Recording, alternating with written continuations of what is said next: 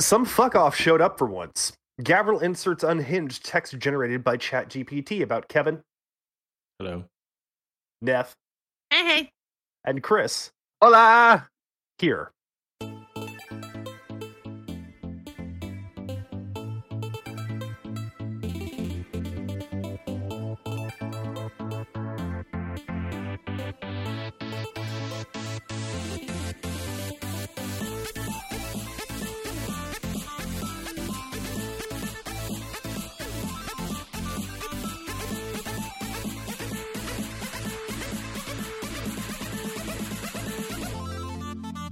I don't know how to use ChatGPT, so there was no unhinged text to insert. He's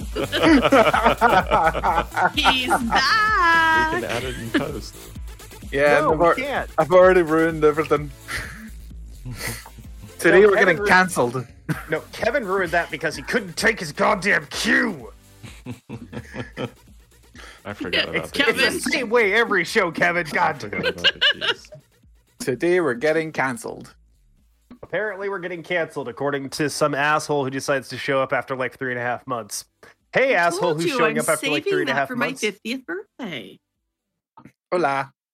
Hey, some asshole. Who the fuck are you? What are you doing here? I'm your face. My face is skin attached to bone and muscle. Sold your asshole, but we still deal with that. Where's the bone in Chris's ass? What does my asshole have to do with this conversation so far? It's Chris. Hey, Your asshole it's been always two. has It's everything to been do 2 with the months since I've talked conversation. about your juicy booty. Okay. Cake! I am so bootylicious. I'm sorry, I can't help it. Y'all messed me. I Welcome really back. did. Really did. Let's go really ahead and welcome- Truly. So, the three of us, so let's go ahead and welcome back our dear friend, dear friend, Mr. Akari, Mr. Christopher. How are you doing, sir? It has been a minute. Yeah, it's been a while. I'm back. Yeah. I'm happy. I'm good. Good to hear. Yay. All right, welcome to episode 183 of the Coast to Coast Expanding Universe podcast show. I, of course, am Gavril. These are my lovely, lovely co-hosts, Kevin, Hello. Neff, Hey! and Christopher. Hola. Of course, I am the only one who calls him Christopher because Yes. I'm just weird like that. That is You're the only our one that's one- allowed to. I know. Oh, I I call you appreciate it. Christopher when I'm irritated by you, but that's just because it's the That- mom that's voice mom coming out. mode. That's That's just mom that's mode. yeah. That's you just Mom going mum mode. mode. That's, You need He's a the middle only one name that's for allowed that, to- too. Hey, it's better than mommy mode, okay? mommy. Ned sticks her tongue out and waves her hands in disgust. Hey, we're getting some audio descriptions. Nice. It's chaos mode already. Don't worry. Fuck, Yeah, no! I return and it all goes tits up. Not saying anything. Not saying anything. All right, we're gonna go ahead and jump into Neff, how you been for the last couple of weeks, darling? Yeah, sure. I played some video games with people, and I don't fucking remember now because I'm sidetracked by the warped one. Jesus Christ. I forgot just how badly you break my brain sometimes. Okay. Warzone DMZ with you and Kev and Nem and Siggy. Little Maybe bit Fusion of at some point soon. he Sounds like maybe? has yet to log in because we haven't caught him, but he's trying to line up said he's times. He Yeah. hasn't been able to play games. Yeah. Also, one of my friends, Nicole, is planning on joining us at some point, possibly this weekend. So Nice. we will have a second female. Neff, are you like rolling dice in your hand or something? There's something getting No, she's picked playing up with a on fidget spinner. She's playing a fidget toy. I'm playing with my fidget slug. my- Okay. Sorry, it's. Would you like me to change to something Away quieter, Kevin? No, I mean away from the microphone's fine. Oh, she's probably well away. That thing is very loud. Yeah, it's Yeah, Oh, okay. like it's not a quiet.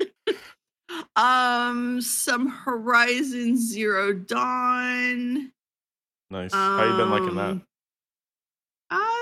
I've been liking it so far. I'm not very. I think I'm like 20% in or something like that. I I don't know how far I'm in on the story because, you know me, comes to stuff like that. I must do all the things in all the areas. So I don't know where I am. You can't be fucking well enough alone. Nope, I must do all of the things. Shit, I closed my show notes and there was something else that I've played and I don't remember. Play this shit. Nope. You have Zomboid, Warzone, and Zomboid. Horizon. That was what I forgot to say. Okay, Oh, and then also that game that Spawn has me playing that I keep calling by the wrong name. The D one. It's not Division. Oh God, you Dishonored. Dishonored. Yeah. Dishonored. Right, that's what I was thinking of. Yeah. That's what I was thinking of. Yeah, that's totally what you two were thinking of. You got a D, so they are both thinking about dicks. Yeah, I know. I mean, when is Chris not? Fair play. So I played a little bit more of that. Still trying to go through and get the non-chaos ending because that was the challenge that Spawn set forth. Chaos. So no kills. High kill. Yeah, no, trying to keep the kills as absolutely low as possible. But yeah, other than that and work, not much. Okay. How have you been liking Project Zomboid, Neth? Are you enjoying it? I haven't really gotten on to play with you guys much. You're not usually playing at a time that I'm around. When you log in, you're gonna see that things are a little different. Oh, really? What's changed? A lot. Don't worry. Nothing. Okay. We have a small parking lot outside of the school now. Oh, okay, cool. When I say small, I mean there's like 10 vehicles out there. Oh, okay.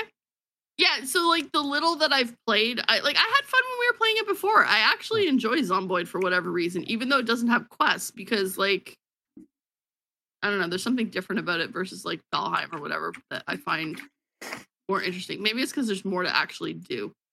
But I just need to play when you guys are.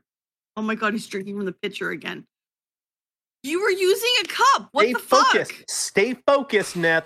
Stay focused. Squirrel. Stay on fucking track, okay? You know what? Keep doing this until this water's gone. Now that I'm thinking about it, like a normal person. Gabriel, now that I'm thinking about it, I think our Zomboid base may get us canceled if we mention Elby's new room. Is it a sex dungeon? No, it's not. No. It's an armory. We have an armory. We've built an armory. That's all it is. I mean, it's for Zomboid. Not the armory, but an armory. Okay. I do have to say I'm still not a fan of our base this time, only because I don't know. I just not a fan of lack of sex dungeon. School. Sure. Also that. Yeah. Well, we built it. We built in the school. We built in the school in Rosewood. Yeah. School has it all. It has lots of room, right? Yep. Cafeteria. Yeah, there's a lot of space to move around inside, and there's separate rooms already built in that we can put stuff in. So true. Mm-hmm. But we will. Elby and I have talked about this. We've mentioned this before that like we will move at some point. Sex dungeon. LB, I don't go to sleep at 8 p.m. I go to sleep at 10 or 11 p.m. It's not my fault you're in an earlier fucking time zone. I was going to say, Neth, that's 8 p.m. for us. Like, I go to 10 bed is at a 8 perfectly p.m. for normal us, time. okay? But no, eventually we will run out of fuel and stuff inside of town, so we will have to move the base eventually. Well, we have that... We have that mod for solar panels, though. Yeah, but what about cars? Are we going to drive to the other towns to fill up the cars at all times? I mean, if we get no. Okay, Kevin, this is the 90s. This is the early mid 90s. Okay. Okay. Okay, so here's my question with Zomboid: are we going to continuously play the server once 42 hits, or are we going to reboot again and start over from scratch? That's an LB question, actually. Because if I kind of don't want to start over again. Like it's kind of annoying to keep starting over to me. B, if we're going to keep continuously playing, then we need to fucking start thinking about relocating sooner than later so that we have space for animals. So we have things so that prepped we're and not, ready to go. Yeah. Yes, and so that we're not wasting so much time in doing all this shit with the school when we're just going to have to up and fucking move it. Well, and the thing that we can do with that is that there are tanker trucks that work. There are like large capacity tanker trucks. I know we've got propane trucks. I've seen liquid trucks before. So I'm certain we could probably just run those out to other towns and fill those if we really wanted to just stay in Rosewood. Yeah, and we can get rid of the asphalt and turn that into like room for the animals. Point is, we have fences already there. I want to go out into the countryside. We can build a house from scratch. Country, gonna eat a lot of peaches. Move into the country, gonna eat me a lot of peaches. Now, I did not hear peaches. I heard feces, and I hated that. Oh my god, I haven't heard that song in so long. They were put there by a man in a factory. I mean, so was feces. Jesus. Wow. Okay. All right. This is the conversation we're having today. All right. So let's go ahead and talk about corpophagia. What? I just decided to throw the worst thing I could possibly think of right out. Okay. We're not going to go. We're not going to have a discussion about corpophagia. I have a meeting. I have to go. Something suddenly came up for work. Sorry. This has a work thing. I gotta go. Dinner time. I gotta go. Yeah. The fancy term for eating feces? I had to Google that. Yeah. That's what Google told me. It is. It's the Latin term for eating food. Yes. It says fancy term for eating feces. That was the country. Kevin, I gotta say something. That was the countryest goddamn thing I've ever heard come out of your mouth. That was the countryest goddamn thing I've ever heard come out of your mouth. That's the fancy term for eating poop. That's the poop. Oh my god. All right, let's go ahead and move on from Neff here. I've been playing Zomboid and Warzone. That's it. Next, Kevin. I have a question for Kevin. Is your wife home right now? No. Yeah. Okay, I'm gonna text her and give her permission to come and smack you in the back of the head while we're recording. Please no, don't Jesus. smack Kevin. He didn't do anything. He's not wrong. Literally what it said. It's quite literally what it says, but I mean, violence is never the answer. Saying in the chat, your NSA agent is now concerned for your well-being. Yep. Oh, honey, violence is always the answer.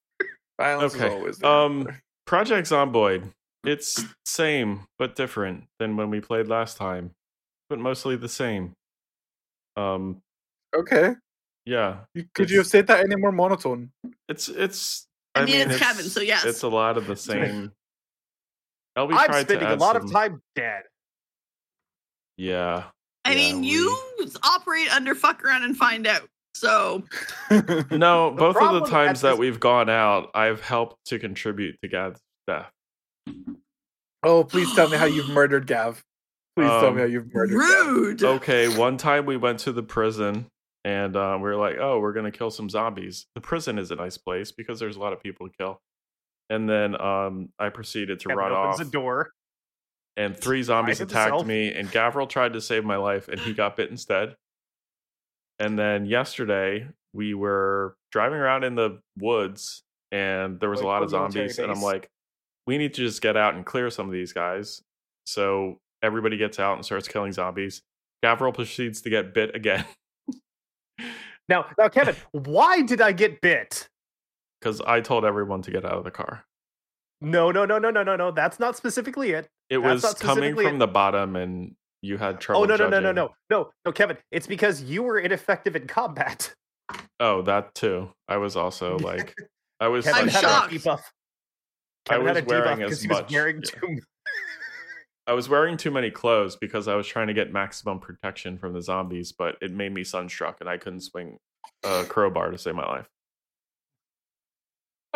So we're then having to adjust the plan on the fly and backing around. I was a little spicy about that last night with you and LB because LB stopped the fucking car. He's going down the road. We're like, hey, yeah, just keep going. The road continues. And he's like, no, we got to turn around now. And he stops and turns around. Well, I mean, to be fair, it did look like the road was we were out of road. Crash has a correction. You couldn't swing the crowbar to save Gav's life. That's basically. I was heated about it last night. I'm over it today. I overreacted. But I was very frustrated because every time I go out, it seems like every time I go out with Kevin, I die. I mean, that ups the ante. Yes, it just increases the risk. It just means I spend another 15 minutes reading books whenever I respawn.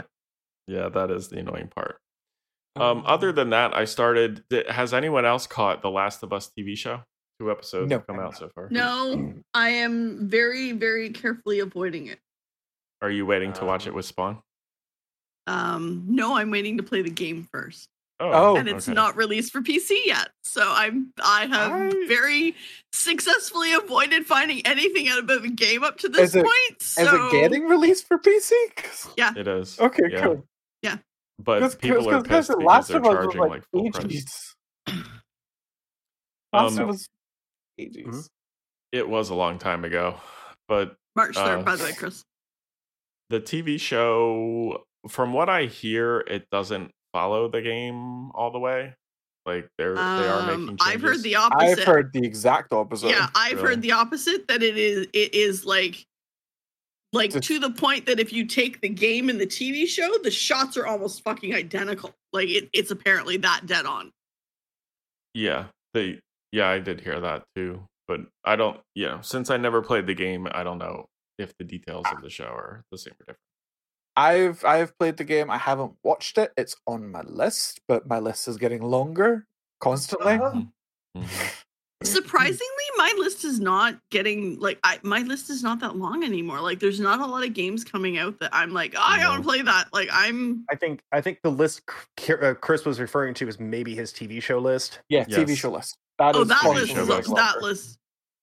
See, the problem with my TV show list is stuff that Spawn wants to watch with me, but then never fucking wants to watch TV. Yeah. So the list just keeps getting longer. We know. We had a whole issue with Critical Role when the new campaign started because you wouldn't watch it. Well, okay, so we gave up on that. We're now watching it independently because he decided to watch Exandria before he started 3, and I was like, fuck it, I'm not waiting for you anymore. So I'm watching 3 and he was watching Exandria. I mean, I don't blame him. I don't blame him. Exandria is fucking so good. I am behind though. The other things that I'm watching, we're going through all of MasterChef. We're up to season 10. Which one? Because there's America, there's UK, there's the original. Well, America. So we're up to season 10. And we're also starting The Bachelor, but no one else seems to be watching that except Mandy and I. He keeps asking me, "Are you watching The Bachelor?" Why the fuck would I be watching The Bachelor? I'm not watching The Bachelor. Neth, I get it at work, but it's for Love Island, and I hate it. I mean, Love Island at least is more entertaining than The Bachelor. Love Island is so dumb. It's so dumb, but it's at least a lot more entertaining than The Bachelor. At least they curse at each other and screw on camera. Kinda. Do they? Kinda. Maybe I gotta check out Love Island. Kinda. I'm losing this. There is a US version. There is a North American version of Love Island. Watch the UK version. It's hilarious. The UK version, because the UK version, it's the original. It's always going to be the more entertaining one. The originals are usually the better ones. The Office. I didn't like either of them. Ghosts. Fair. I don't like them, but I hear from most people that the US version was better. I like the UK version. I think the US version did get better, but not in the beginning. because they were just ripping off the UK version. And LB is correct. You are going to get the exact same shit from everybody that Stone got because he watches Survivor. So yeah, that's true. I have not watched Survivor since like I haven't watched Survivor Panama. 20 years probably. I will go into solidarity with Kevin here. I watch one reality TV show, and it's Below Deck. I don't know why. I can't get enough of it. I like that show, and I'm pissed off because I can't get most of the more current seasons right now. Yeah, my friend in Iceland had to put it on his Plex because I couldn't get a lot of it here. What is Below Deck? Annoying. It's so it's like yachting. A reality. Okay, one super person. Yachting. Okay, it's super yachting. So there's 3 of them, right? There's normal, there's Mediterranean, and there's Down Under. No, and then there's the sailing one too now. Oh, so there's 4 of them now. Okay, so the ones that I have here, I don't have the normal one. I have Mediterranean, which is amazing. Down Under, which is great, and then the sailing one. Haven't watched it yet. I thought there was only those 3. I didn't know there was a 4th. There's an original, yeah. Okay, so basically, it's like like what a charter cruise is, Kevin. Yes, you charter a boat. We're really rich expensive, fancy yachts that rich folk rent for like a few days. So there is a misunderstanding. Charter boating is a whole industry that goes from like dinghies all the way up. I've chartered boats level. before. I have chartered. We're talking super yacht level. Okay, that's fine because I'm sitting here like I've chartered fishing boats and gone out and watched whales and dolphins in the Gulf before. Yeah, no, we're talking massive super yacht. Super yacht, except for the sailing one, which is on a sailing boat, but super yacht level. And so the show follows it follows the captain and the cabin crew and what they're doing to and what the guests are getting up to and like holy shit, do they get up to something? And one season of Mediterranean there was a homophobic Russian woman, and then there. I haven't seen that season. Yeah, it's fun. So they're obviously like super rich people that can afford chartering these super yachts. Yes.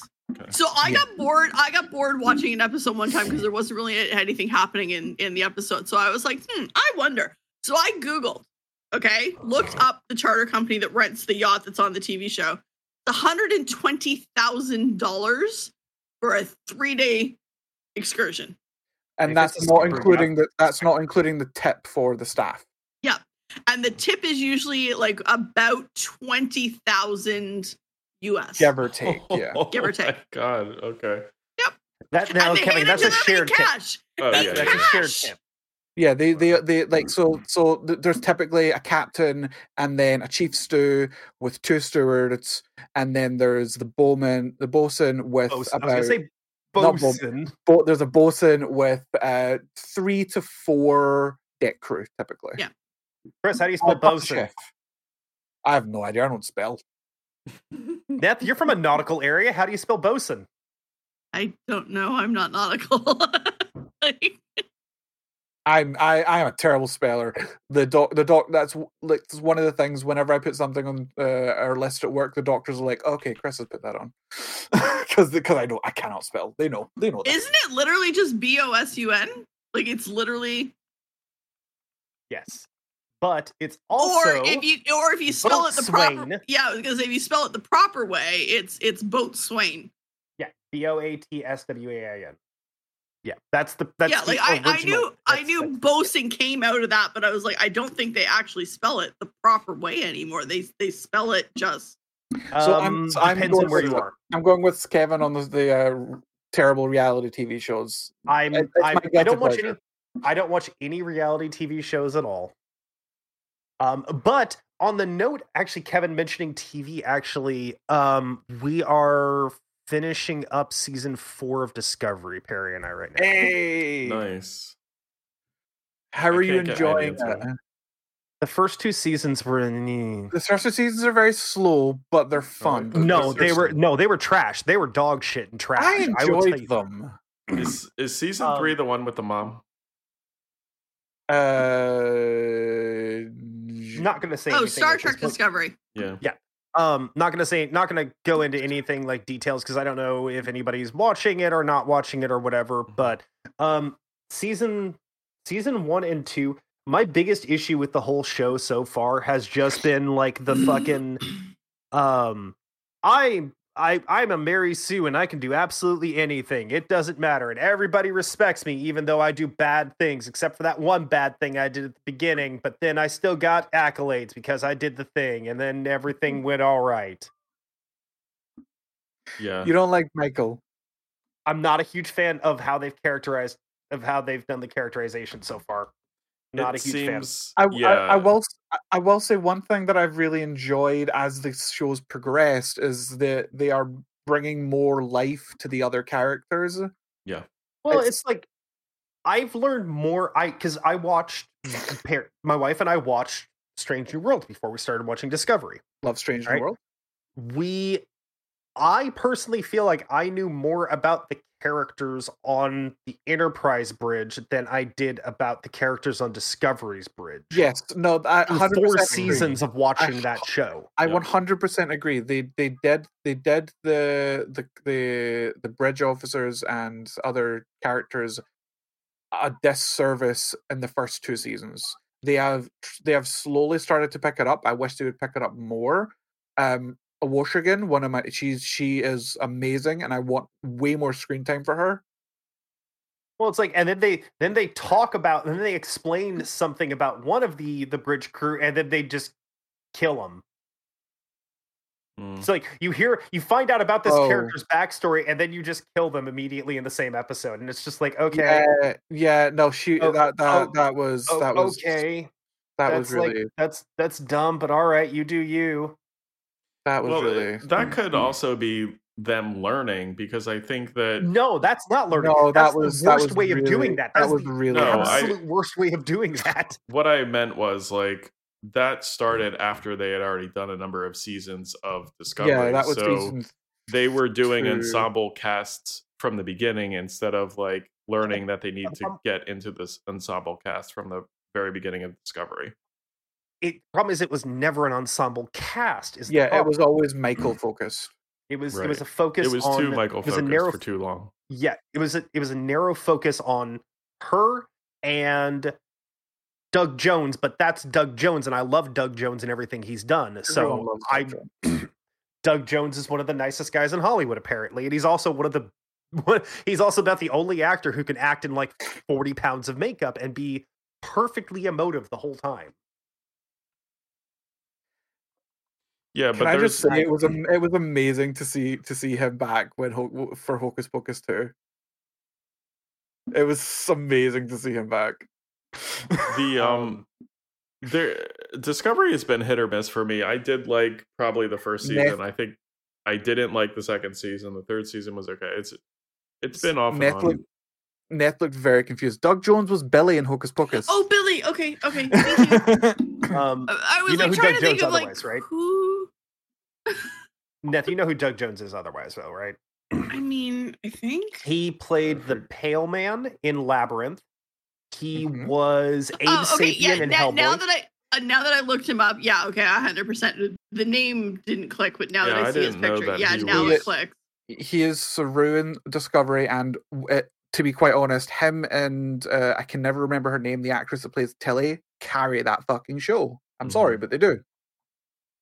I didn't like Tilly that much. You don't like Tilly? Go fuck yourself. I didn't say I hated her. Did I say I hated her? I didn't say I hated her.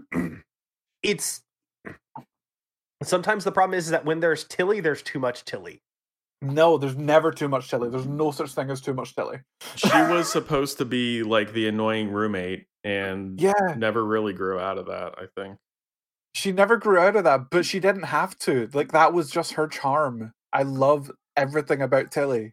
Oh, and Crash is corrected. If you see someone bending in inhuman ways on screen and it isn't CGI, it's probably Doug Jones, because he is actually a contortionist, and I believe he's also a magician. He's a human slinky. Yeah. So him and Andy Serkis. Well, okay. So Doug Jones, I'm pretty certain he's in What We Do in the Shadows too. Yes. Who's he in that? Can I point out we're still on what we did ancient. in the last 2 weeks, and we haven't actually done 9 yet. Nope. He's the ancient. He played the ancient in What We Do in the Shadows, the TV series. He's Baron Afanis. Okay, yeah. He's a contortionist. I believe he's got Marfan syndrome, and I think he also has that one that very frequently goes with Marfan's, where your joints are just like, they're more like, the limitations on joints are more of a suggestion and not a rule. He's got hyperflex. Eller something or other, Eller Dano. Danlos? I'm still sitting here waiting for Star Trek Janeway. Just saying. Yep. Is that confirmed? No, but I want it. You've already got Star Trek Janeway, Chris. Don't you dare say Prodigy. I love Prodigy, and it's really fun, and it's so interesting, and the characters are so unique and great. But I want more live action Kate Mulgrew. Okay, I'm sorry. So, Kate Mulgrew, Janeway was my first captain. He doesn't have Marfans. He has Ehlers-Danlos, which is the cousin. He does have Ehlers-Danlos. Yeah. Okay, I was like, I wasn't certain if he had Marfans, but yeah. No, he has Ehlers-Danlos. Janeway was my introduction. She was my introduction to Star Trek, and I love her, and I want more Mulgrew. I would just like, more Cisco. I have it in my. That's never gonna happen. Let Janeway sit behind a mic. She's getting old. Oh, Kevin, no. Okay, we're getting canceled now. All right, great. Canceled. Great, we're getting fucking canceled. Good job, Kevin. That's where it came from. Good job, buddy. Okay, so why is it because she's getting old that there's an issue, but we can have fucking Picard? Yep, 2 seconds. Okay, he needs to be in a cartoon as well. Chris, let's need to go ahead and take our ears out. Let's go ahead and take our ears out, man. Yep, I'm out. Are you fucking kidding me? Have fun, guys. Are you kidding me? Because she's getting old.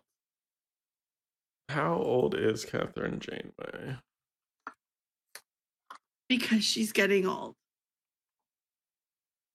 She's 67 years old. I mean... Okay, and? She's at retirement age. How old is Picard? How old is Picard? How old is Patrick Stewart? 82 years old.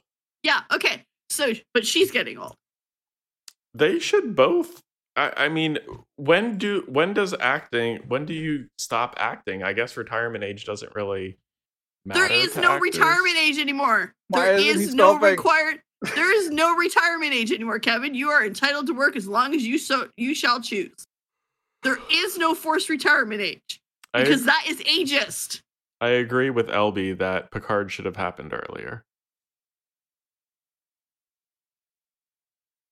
I'm not recommending any ageism. I'm just saying, like, if she, except the sentence that came out of your mouth. If she wants to sit behind a microphone and do a cartoon, let her do that. We don't need to push her into live acting. She wants to do live action, Kevin. Yeah, she wants to do the live action. Then someone should pick that up. Paramount should pick that up. Did I say that she was too old? She's old. Yes, you did. Those are your exact words. Yeah, she's old. So if she doesn't want to act, if I was old, I wouldn't want to act. That's just what I'm saying. But that's just for me. Kate Mulgrew can do whatever the fuck she wants. Put your headphones back on. Let's continue. Break me over the coals for one more sentence. I was ready to cut you. Thank you for 183 mediocre episodes, everybody. That's going to be it for us. Y'all have yourselves a wonderful rest of your lives. We'll be canceled now. Yep. Kevin said that. No, it's just, nope. We're done today. Episode's off the rails. Hey, Chris, what have you been playing? The episode was never on the rails. Oh, what have I been Chris, doing? what have you been up to for the last 2.5 months? Personal stuff, thus the break. Not going to go into that. I heard you lost a finger. You have to. Lost, well, maybe. Compression gloves, so maybe. Sorry, can you hold I'm saving that up clip again for later. a second? Yeah. Okay, so it's ribbed for your pleasure? It's gripped, so Can I you can, just For your your pleasure. hand. for the you just- material, the shit would just slide So- out my hand now. Can you So, just move Chris, your hand this- up and down really slowly Chris, so I can can we, gift that for later? Do we get to call you the Grip Reaper now? I mean, I struggle with my grip in my left hand, so no. I'm just saying, hey man, now you can switch it up a little bit. I mean, I'm right-handed Is it- anyway. Is it like for carpal or? Carpal tunnel. I mean, we're all gonna Yeah, have like, carpal I got tunnel. this when I'm doing. Yeah, stuff, I've never and seen I've the got- compression one. I got this for when I sleep. I was gonna say that's the sleeping one because I have the sleeping one. So this is for when I'm doing stuff during the day. This is when I'm sleeping. And I think it's like a 6-month wait for plastics. So that's gonna be fun. For what? Plastics hand clinic. Oh, okay. 6 months. You my that- gosh. You that Grip Reaper now, boy. You gonna be slaying them dicks all day. Yeah, but it's free, Kevin. I won't have to pay a thing. So what have we played? Final Fantasy 14. Still doing that. We at the new housing update just came out. We got all those new wards. The FC just moved out of Imperium, and we're into literally the best plot possible in Shirogane. So we're very happy and excited about that. So you're weebs now. We're always weebs. We play Final Fantasy. I was gonna say now. What? My friend Tom got me back into RuneScape, and I've been playing old school RuneScape like a crazy man. Mm-hmm. We've noticed. It's been real fun. I've been loving it. I've made a new Iron Man account as well, and I've been leveling that up. That's real fun. I bought Dragonflight. I enjoyed Dragonflight. It was real fun. I stopped playing because I didn't have enough time to do all the things. I just didn't have enough time. I was already playing 2 MMOs. I didn't need a third. Valid. And the new ranked season came out for League, and I've been dipping into that, and it's been fun. But there's some drama we're going to talk about League later. Is it related to the fact that there's been like 6 consistent picks the entire LCS, and that's No, but we're going to talk about that anyway. I don't watch the LCS, but I have heard a bunch of news stories complaining about the fact that a caster accurately called out in order the first 6 picks of a professional game. I'm not shocked. Like there's like maybe a champion pool of 15 for the what the pros play. Out of Yep. how many characters? Like 200? No, I don't think it's 200 yet. I think it's almost 200. It's like Wow. 180. Is that a balancing problem, or what's the reason for No, that? because here's the thing.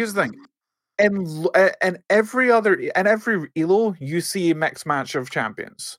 Mhm. There are champions that you see more of, but there are champions that are just broken, kind of at low elos, like Master Yi, garbage at top tier, garbage at the higher elos. Low tier, he is a pub stomper. So you see him in almost every game at low tier. It all comes down to champion design and all that, but at the same time, because these specific champions are designed in such a way that they Some shit just broke. some shit, yeah, that's it. Some shit just broke, and some shit just dumb. That's the easy way to sum it up. It's Riot. Some shit just broke. There's a lot of nuance to it, but it comes down to some shit just broke. Mhm. Okay, now that we're done with our last couple of weeks, Yep. Finally. feedback. No, but this is how LB wants it, Chris.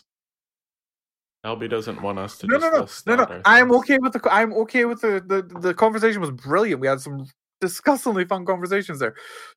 It was just long. Oh yeah, it's like half the show now. That's fine. That's good. It's fine. The conversation's good, Kevin. It was fun. Okay.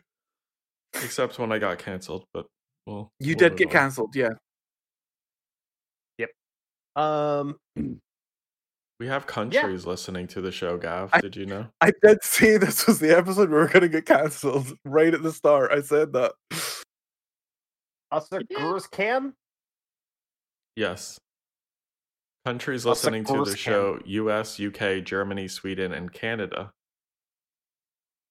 Blame Canada. Canada. We went to two different Canadian anthems. Really long.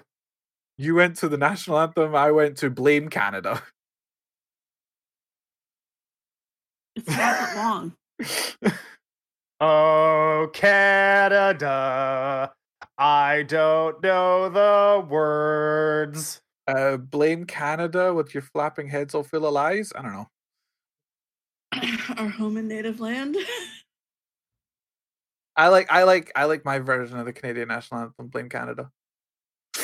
Isn't your song also like really, or is it? No, I think it's just the French one. That the actual French anthem itself for the nation of France is like incredibly violent. Oh, I mean, like the Scottish national anthem. Scottish one's kind of violent. The French national one is like, "We'll till our fields with their blood" and shit like that. Hold on, let me get the lyrics for Flora Scotland. I say it. I mean, Flora Scotland talks about decimating Proud Edward's army and sending them home. Okay. Let's go chill to the multiple times. Land. Our day of glory has arrived. Against us, the bloody flag of tyranny is raised. The bloody flag is raised. Oh yeah, to cut the throats of our sons. What the fuck, France? The French national anthem is fucking metal as fuck. There's 4 verses to the Scottish national anthem. It was written during the Revolution, so that's not surprising. There's 4 verses to the Scottish national anthem, and every single verse talks about beating the shit out of Edward. I approve. But it's just like, people always forget that France has the winningest record in war in history. France is... Flora Scotland was only composed in the 1960s. Yeah, so it's... Yeah. I'm surprised the England let that happen. Okay. They probably did it to just give them a little bit of... Just give them a little bit of space. Just like, here, have just a little bit of leash. But yeah, so there is a bunch of shit we were going to talk about today. I think the core of our discussion was gonna be a little bit about some of the OGL stuff coming through and kind of Hasbro and Wizards of the Coast in general. We did a couple of little stories that we all kind of wanted to mention at least quickly. So I'll go ahead and start first. So I just had 2 little things I wanted to talk about. Yeah. I'll go with the Dota one first. It's really funny because there's a bunch of really strong teams currently in the DPC, which is Division Play. And some of the stronger ones are ones that people were expecting to stay within. Dota divisions have 2 divisions. There's an upper division and lower division, Division 1 to Division 2. For the teams that people were kind of looking at, it's like, oh yeah, these guys are in good shape. They're going to have a really good spot. They're going to stick in Div 1. They're going to go through. They probably have a really good shot at the International this year coming up.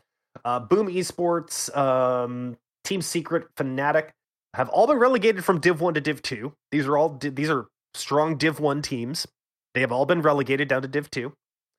And B8, which is the team put together by Dindy, who is a classic Dota 2 player, very strong sort of legacy player, very strong legendary legacy player. They are actually in the process of potentially getting relegated to Div 2 in North America. They moved to North America to try to secure a invitation to the major. North America is seen as a weak region, so it's typically considered a very easy region to get out of if you're a good team. They're currently 0-5. Did they lose? Did their roster change? No, they it's Dindy himself plus four. I think all four of them are EU. Like they're actually EU. A couple of them have been in NA for a little bit and played in the NA region for a while, but all of them are EU players. I think it's one guy from Poland and 4 from the Ukraine. Are they just getting old? What do you think the reason is that they're doing so? Oh no, they're just getting shit on. They don't have a cohesive team play style. I don't think. I think that maybe one of their biggest issues is that their play style is just not cohesive enough. Okay, so they're not playing well as a team. Yeah, they might be individually good players. Like sports, that happens a lot. Yep, where you've got your LeBrons and your James Hardens and things like that. And it's like, oh yeah, it's one really great player. Or it might be like 5 individually great players, but it's 5 individually great players. Yeah, everybody wants the ball. Everybody wants to be the big man. Yep. So I don't know. I haven't watched too much of this DPC yet, especially I haven't watched any of the bait stuff yet. The B8 stuff. So I don't know. I need to go watch some of the VODs for that and see what's been going on.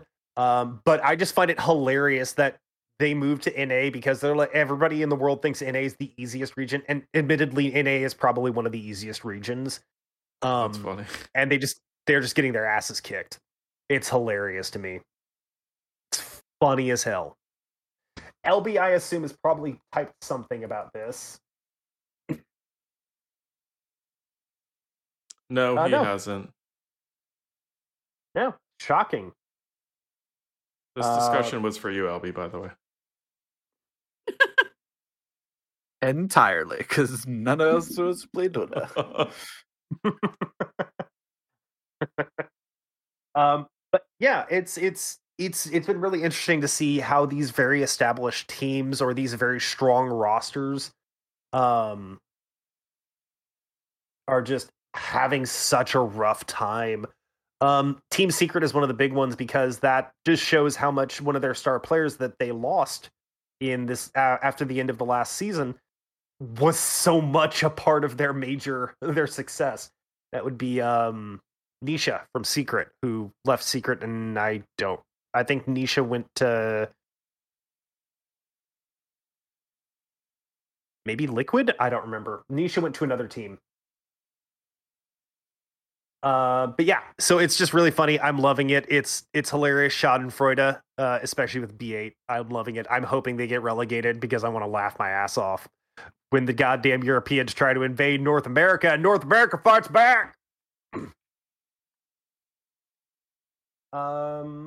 Anybody else have anything else? First time? This is freedom for you right here.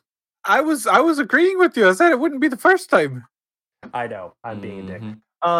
Anybody else have anything real quick they wanted to go over quickly? The very, very, very quickly, the 6.3 patch for Final Fantasy XIV went live. The God's Revel Lands Tremble patch is the continuation of the story, as well as the addition of the second part of the Myths of the Realm Alliance raid. And it is also had a significant Paladin rework for the actual job itself, introduced the new ultimate, and a new story-based trial. It's been very fun. Highly recommend everyone tries out all the new things. How has this expansion been compared to other expansions so far? Consistent quality, from what I understand. Yeah, no, I think that there's been technical issues. There's been some major technical issues in regards to the housing systems, where long term or fixed quickly. Oh, the problems were discovered quickly. Systemic issues is also part of the problem. The problems were discovered quickly, but it took a couple of weeks to actually fix the problem. So the whole housing lottery system had to be put on hold. But they made so the way that they fixed it, essentially, there was a bug that stopped the winners of the housing lottery being pushed to the live server. and it told a lot of people, "Oh, you didn't. No one won, even though there was winners." That information was saved and kept. They fixed the problem, and then they re-pushed that information to the live servers. So everyone who was supposed to win won. Oh, wow. So it wasn't a case of there was a new lottery pooled. Everyone who was supposed to win got what they were supposed to get. So there was problems, but they were fixed. So there's been systemic issues. That's the best way to put it, Gav. Thank you. The actual content itself and the story has been... They are yet to have a failure when it comes to the MSQ, this expansion. And the side stories have been enthralling. The Mists of the Realm Alliance raid story has been really, really interesting. The fact that we've got more Hildebrand stuff is great. I'm loving it. I love any time there's new Hildebrand content. Can I just say, having more Hildebrand stuff would actually be what would be likely to bring me back, because I fucking love those storylines. There's a Hildebrand quest every patch, Nath. I know, but I haven't played in so long. Pull your finger out and get it sorted. Ah. Yeah. I just want to state a correction that I misrepresented LB's thoughts on Picard. Okay. So I enjoyed the time I spent with 14. Yeah. My biggest issue right now is Yoshi P telling people it's not going to come out on PC, just buy a PS5 about 16. That's my biggest problem right now. What? So when 16 was originally announced, it mentioned that it was going to be on PC. And that apparently was some kind of gaffe that wasn't intended. And Yoshi P did a live stream a little while back talking about something else. It wasn't 16 related, but somebody asked him about 16. And it's like, when can I expect to see 16 on PC? And he's just like, don't buy a PS5. Y'all have phones? Yeah, no, and that's what a lot of people say that the energy of that response was. So he actually has quite a few people like not happy with him. Which is impressive, because usually everyone's happy with Yoshi P. What? Yeah, okay, I'll just go buy a... Fuck, no. Yeah, no, that's a very tone-deaf type of answer. Well, and then the response that some people have given in defense of him has been that it was not pardon me, it was not a stream about 16, and it was during a Mahjong tournament. He was doing a Mahjong stream. Like 14 Mahjong? 14 Mahjong. He was doing a Mahjong stream for 14. And yeah, and people were asking him questions about 16. And he's just like, don't expect it, buy a PS5. Why would I talk about PC specs for a PS5 game? Kind of thing. I don't have all that information in front of me. Regardless of the type of stream he's running, if you don't want to answer those questions, you say, hey, I'm not answering those questions today. Not, I'm going to go buy a PS5. Go buy a PS5. Regardless, I will say it's not his fault that someone who did the initial trailer put a PC logo on there and they shouldn't have. Okay, except if it really was a mistake, how many people would have had to review that and approve it before it actually went live? Not just one person that has hands on something like that. No, and that's fair, but it was a mistake. It shouldn't have been there. It happened. No, that's the problem. We don't fucking know, and it's Squeenix. You can't fucking tell with them. It's kind of true. And PlayStation exclusives that everybody's always pissed off about PlayStation exclusives. Yep, we all hate exclusivity. And we don't know. I'm so over exclusivity. When or if a PS5 exclusive, a PlayStation exclusive goes to PC, we don't know. It could be 3 months. It could be a month. It could be a year. When did 15 go to PC? That took a while. 15 took a long while to come to PC, if I remember correctly. I'm checking the dates. So it launched on PlayStation 4 and Xbox One on November 29th, 2016. And then it hit Windows March 6th, 2018. Yeah, so it took 2 years for 15 to come out. Now, the other question is, you need to look at the other PlayStation exclusive games too. God of War, Horizon Zero Dawn, Spider-Man. Okay, so Horizon Zero Dawn initially released in 2017 on PS4.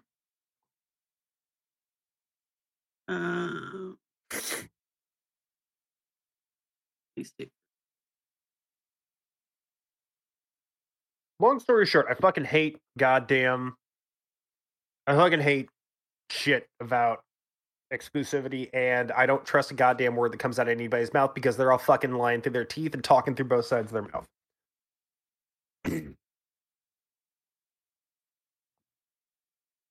Like, I don't care. If he says just buy a PS5, I'm totally fine with that. August 2020. So Spider-Man PS4 was September 7th, 18 for PS4, and then PS5 2 years later, and then Windows 2 years after that. Yeah. So people are understandably wanting to know when 16 will be on PC. They understandably want to know. Well, I mean, okay. Last of Us released on PlayStation on June 14th, 2013. Mm-hmm. Comes out on Steam in 2 months. Yep. 10 fucking years. Almost 10 years, yep. And Albie does bring up a very good point. He says that everyone wants devs to be honest until they say something that they don't like. Yep. Well, I mean, how many? Like, let's face it. Being a PC gamer, you have to monkey around with your PC a lot to get it to work sometimes. You know, it doesn't work as well out of the box as PlayStation or Xbox. I'm sorry. What? Do you remember the red ring of death for fucking Xboxes? They literally one thing could brick it. And that was poor manufacturing. Yeah. That's true. That was poor manufacturing and design. PC is far less plug and play. And I mean, it's getting better over the years, but it's still. What? I don't know what you're talking about. PC is incredibly plug and play.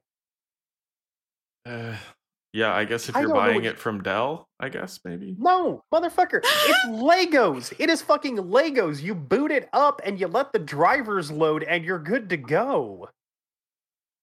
I don't know. I think a lot of people still think it's harder than just buying and plugging in a PlayStation or an Xbox. There's a barrier to entry, and it might not be a barrier to entry for us, but I think for a lot of like normies it is. Did you just use the word normies in a non-ironic context? Normies. What? Yeah. Also, does Dell still exist? Yes, also, Alienware is owned by Crash, Dell. dude, you're Alienware gonna is get owned by really? Dell. Are we considered not normies? Are we considered not normal? Yes. I guess. None of us here are normal. Normie. Yes, I believe We've spent 183 Alienware episodes doing a podcast about this crap. We're not normal. That's fair. Not gonna lie, he's not wrong. Oh, Yeah, he's not wrong on that one. He ain't wrong. LB says that PCs have been easy for over a decade. I think they are. I think they have been for a very long time. They are very plug and play nowadays. Now, I will say, I do know plenty of people that are terrified of the thought of doing anything to their computer. Oh, I am. I am terrified of it. I'm not. No, I have zero fear. Like, I don't even remember to discharge static off my body half the time. I'm fucking around. I'm sitting there prying shit off of my board with a fucking screwdriver, and I'm like, it's fine. It's all good. I got new RAM for my computer, and I had to get Merc to walk me through it because I was too scared to do it wrong. It's like, to me, it's like I have zero fear of fucking around with my computer. I have no side panels on my tower. I could just pull the whole thing out and just go monkeying in there if I really wanted to. Crash's 5-year-old students use Linux. Well, it's like, and it's not even like we're asking people to use Linux. We're not even asking people to sideload games. through wine or something, okay? Oh my god. We're just asking people to plug the power cord in, hit the switch, make sure your Ethernet's plugged in, and download Steam. The computer will handle 99% of everything else. Some computers come with Steam pre-installed. Yeah. Your computer will handle 99% of the problems. This is not the era of having to set jumpers and on, an old IDE hard drive, This is having to get in and monkey around with the BIOS settings to make sure everything's done correctly. 9 times out of 10, as long as you put the right components in the right places, your computer's fine. There's also a lot of I saw yesterday in Walmart, there's a PC gaming section now.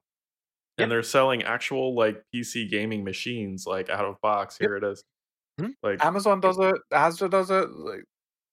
Tiger Direct, iBuyPower, PC World, Curry's, Argos. I remember when everything was just a beige box and you walked into Best Buy even and it was just here's your computer section. Most of us remember that except for Chris. It's okay. But yeah, so it has gotten better, but it's I still think that it's intimidating to some people. It is. No, I will say that it is intimidating to some people because some people don't understand, and they've been taught that it's this magic box it's full of electricity and angry pixies, and you can't know what, and you need a computer science degree to understand how it works. No, motherfucker, it is Legos.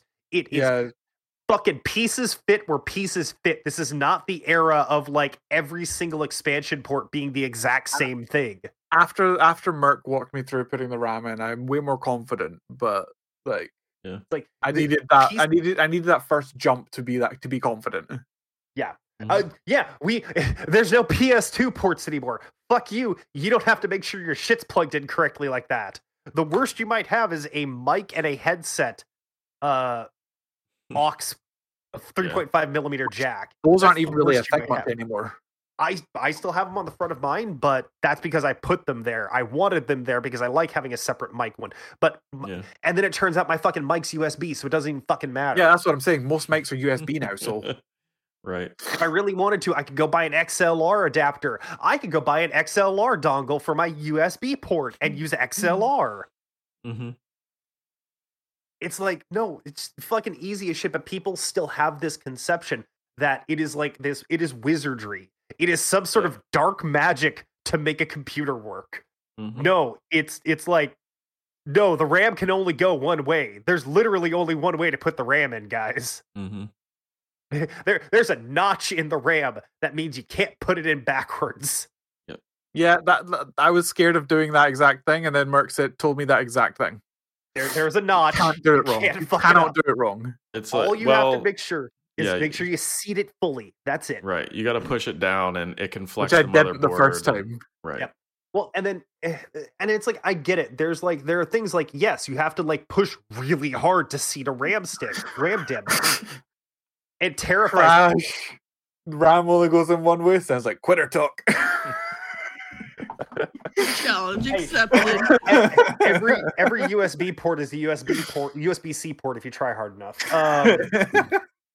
Yeah, I mean, I've put in RAM before, and when I did it for the first time on a motherboard that wasn't in a case, and it flexed my whole motherboard, and I was like, oh shit, I broke this. You get worried about that. It's you flex it and you hear maybe a little creak from one of the standoffs, and you're like, oh god, did I fuck something up? Nah, now I'm just okay, bitch, go in. Boom. And I just push the whole fucking thing. I don't give a fuck. I do not give a fuck. I know that it's going to be fine. I know that PCB is a resin PCB. It has got a lot of flex in it. Let's talk about one of our other stories, because we've still got that whole conversation about the OGL to have. Yes, we do.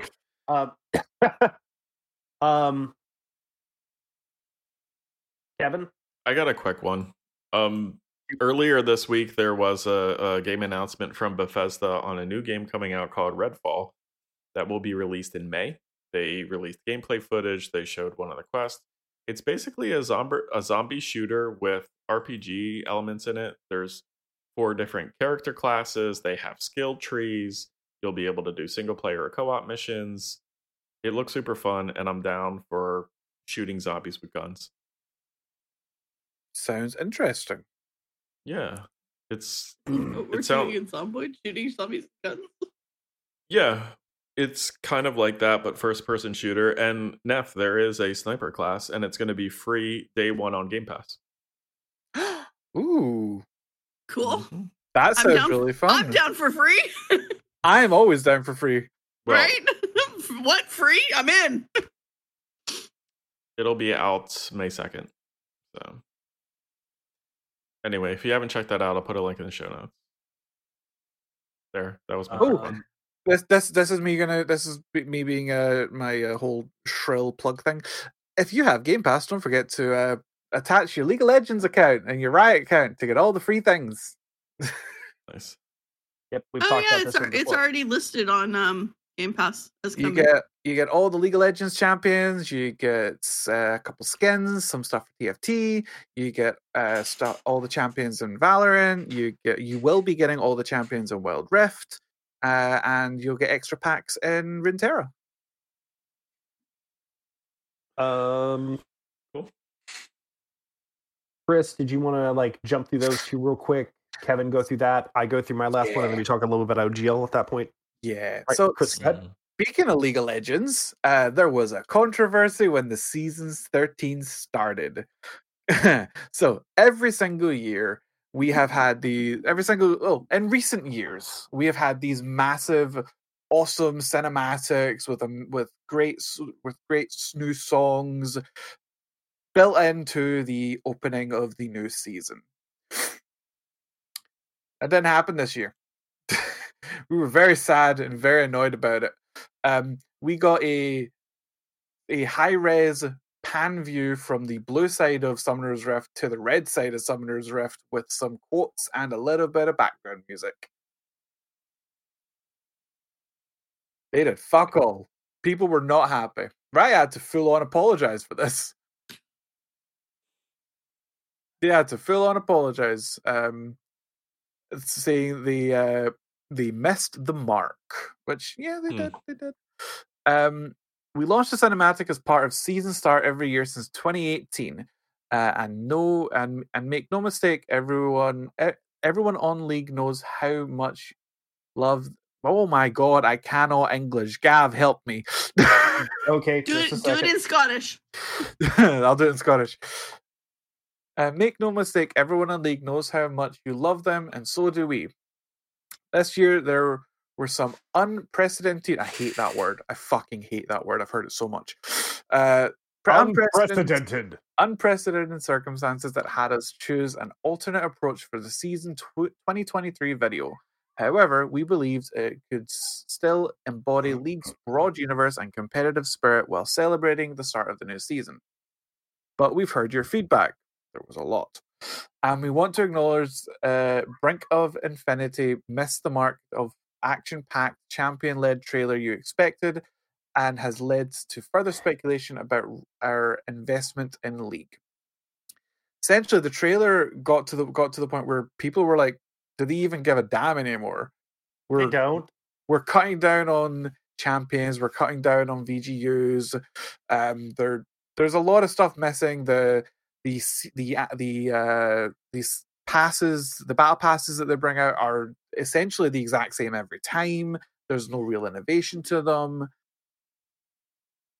So yeah, there's been a lot of backlash about that, and in turn, we had the head of, I think it was the head of League of Legends, and one of their developers did a sit-down video where it was literally the two of them sitting in the office with a camera phone recording it, saying, "We fucked up. Here's the plan. Here's what we're gonna do." And they listed off some really interesting stuff that people have been actually asking for. Whether they do those things, different story, but we'll see. Some of those things including just a redesign of the battle pass system to give us some more actual fucking, content with it. Because as much as I hate battle passes, League's battle pass system's actually really good. You get a lot of it on the free track. A crap ton of it on the free track. League's battle pass system is pretty good. So they're actually going to innovate on that a little more. I just hope that, they actually invest. What do you think is like behind this story though? Or are they just looking at the numbers and being like, hey, we're not making as much money, we're going to pull developers off of it, trim down our content in the future? No, there was a big developer shift during the pandemic where they lost a lot of people. Basically, people who wanted to continue working from home or wanted to look for other jobs based on the fact that they were just working from home the whole time. New horizons, try other things. And they've only just managed to build their team back up. So there has been a lot of problems. I'm not saying there hasn't been problems. But when you normally have these massive action-packed, champion-focused cinematics, people expect that to continue. If you don't tell us, we're not doing that, then we expect it. They also didn't, in regards to the actual season launch, they didn't tell anyone the season was launching. No, seriously, the only reason we knew the season was launching was because Riot Bright tweeted season launches on the 10th, and then it didn't actually launch till the 11th, by the way. So their PR was just really bad about this. Like they have completely fumbled the ball on the entire season launch. Yeah. It was also the longest pre-patch we've had in a very long time. Pre-patch, I think, was about 3 months. Normally, it's about a month and a half.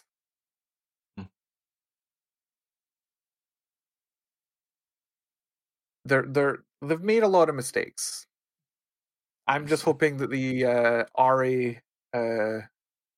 visual upgrade does well and the Aurelion Soul gameplay upgrade does well, because at the minute they need some wins.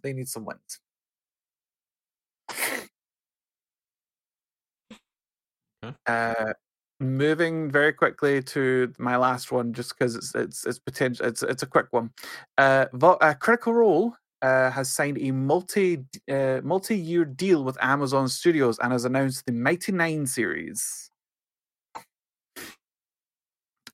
So we currently have airing every Friday on Amazon Prime the season 2 of Legends of Vox Machina, and there was a renewal for a third and potentially fourth season of that, and we will now be getting eventually a Mighty Nine series as well as other media not entirely limited to the Critical Role universe from the Critical Role team. So I'm very excited. I'm just very excited for more Critical Role stuff, because the Mighty Nine was a great campaign and they got some really great characters from that. So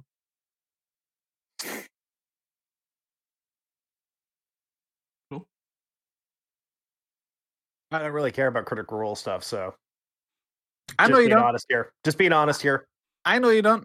It got real quiet, so I felt like I had to break the awkward silence because dead air on radio. I was waiting for the next person to bring in their next topic. Hey, that would be Kevin, wouldn't it? Yeah, I think this is one that Neth and I might have some input on. I was going to say the two of you should definitely have some input on this. We have got some news in the Call of Duty arena. Basically, they're making a lot of changes to Warzone to make it look, or to make it feel a lot like the original Warzone game. This article coming to you from Eurogamer, link will be in the show notes. First of all, Gulag is going back to 1-on-1. It is currently 2v2. I did not enjoy the current Gulag. I don't like it. You're going to get a larger cash reward if you win the Gulag, and there will be cash spawning on the ground in the Gulag that you can pick up. So you come out of the Gulag with more money. Coming out with more money, I'm good with. Cash spawning on the ground, just Okay. Continue. Cash rewards are going to be reduced for completing contracts, but they are going to increase the piles of cash on the ground to the minimum of 800 per cash pile.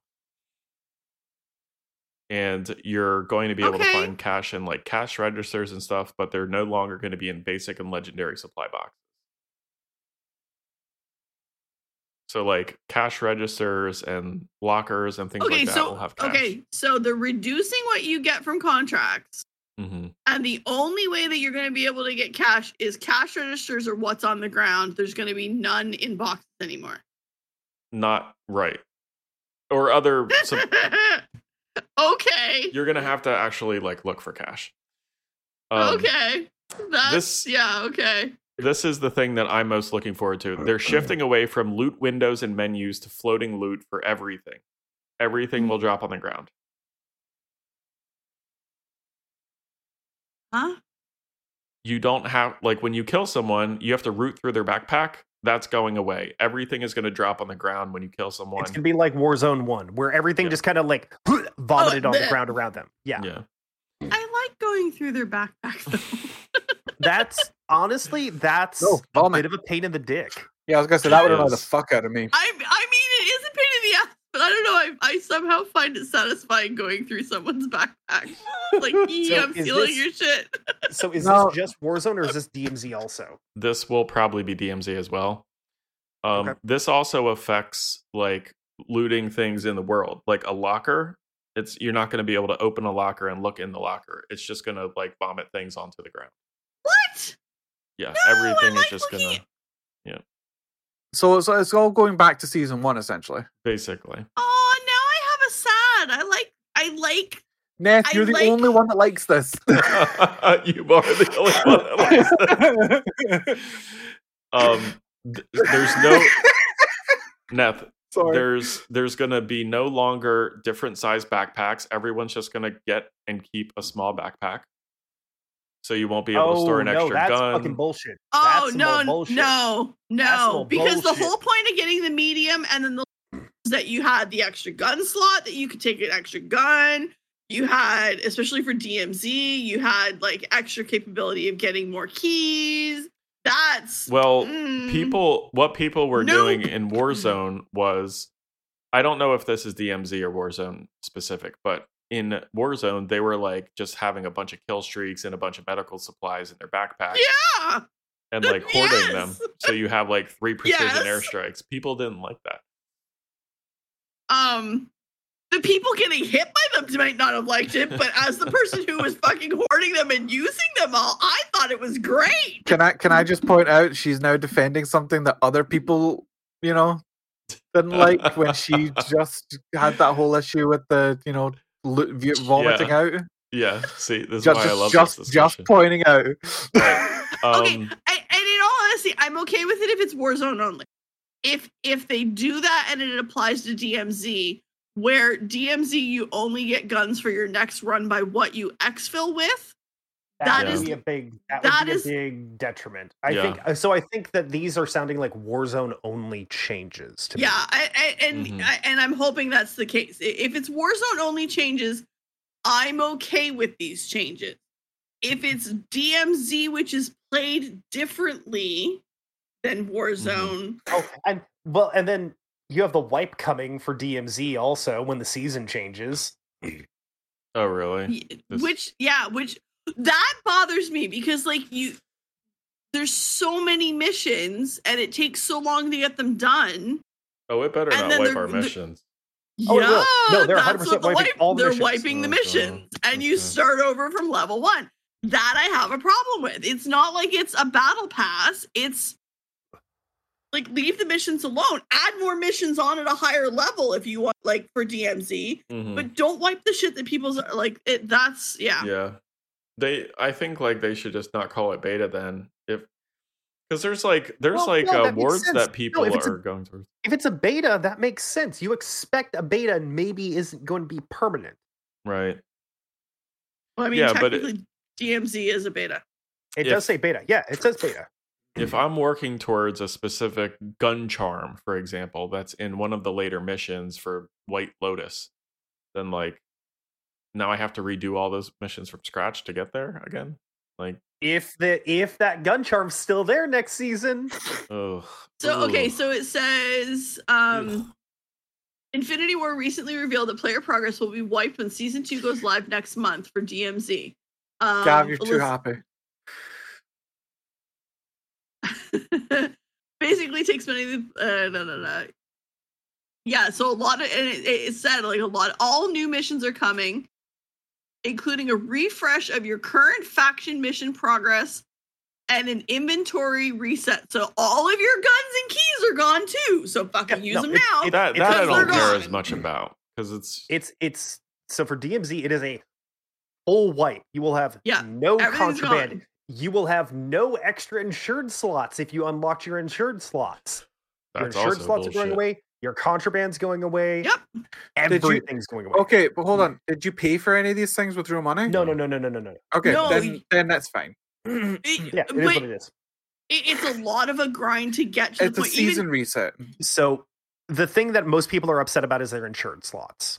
That's the thing that most people are upset about because it is a very long grind to unlock the second and third insured slots. I think I'm the furthest of all of us for missions, and you're only on like tier 4.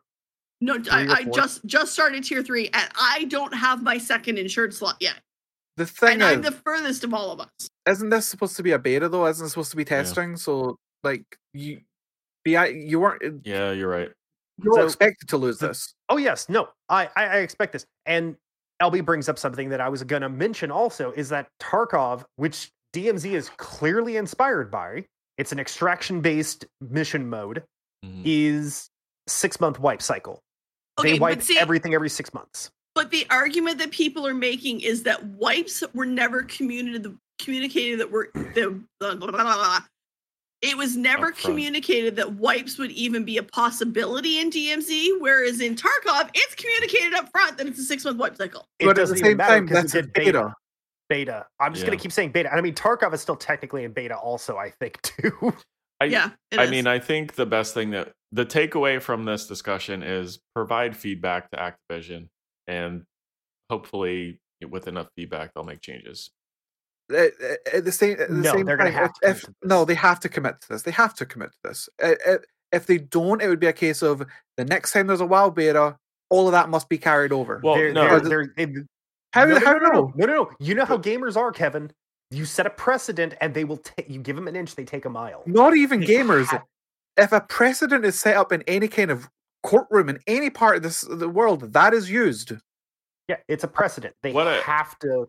Yeah, my feedback would be like not to reset mission progress, for example, if they do this again in the future. But then what do you have to work for?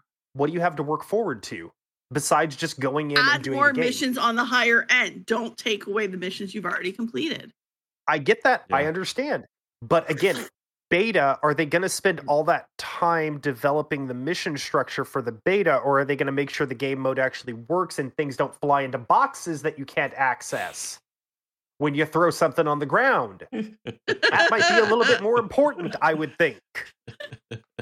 I like Crash. Crash says he's going to make all his D&D games are in beta and start doing 6-month TPKs. I'm sorry, Crash, as someone who's been in your games, you don't kill characters unless they ask you to kill them. Anyway, kill characters for fun. Moving on. I need a cookie. I'll be right back. Oh, okay. Well, that kills the rest of my discussion because... All right, Gavril, they're going to have customizable perk packages. Right now, you can't do that. Oh, that's nice, actually. That's actually very nice. I don't like the you have to select a perk pack, a pre-selected pack. Mm-hmm. I'm not a fan of that. They said that there may be some perks that aren't available, and they would bring them back slowly, reintroducing them slowly over time. So, all I care about is being able to go double time, overkill, ghost, and then whatever that one that makes it so you can't be seen on thermal is. That's ghost. Right. No, there's another one. There's cold-blooded. Cold-blooded, yeah.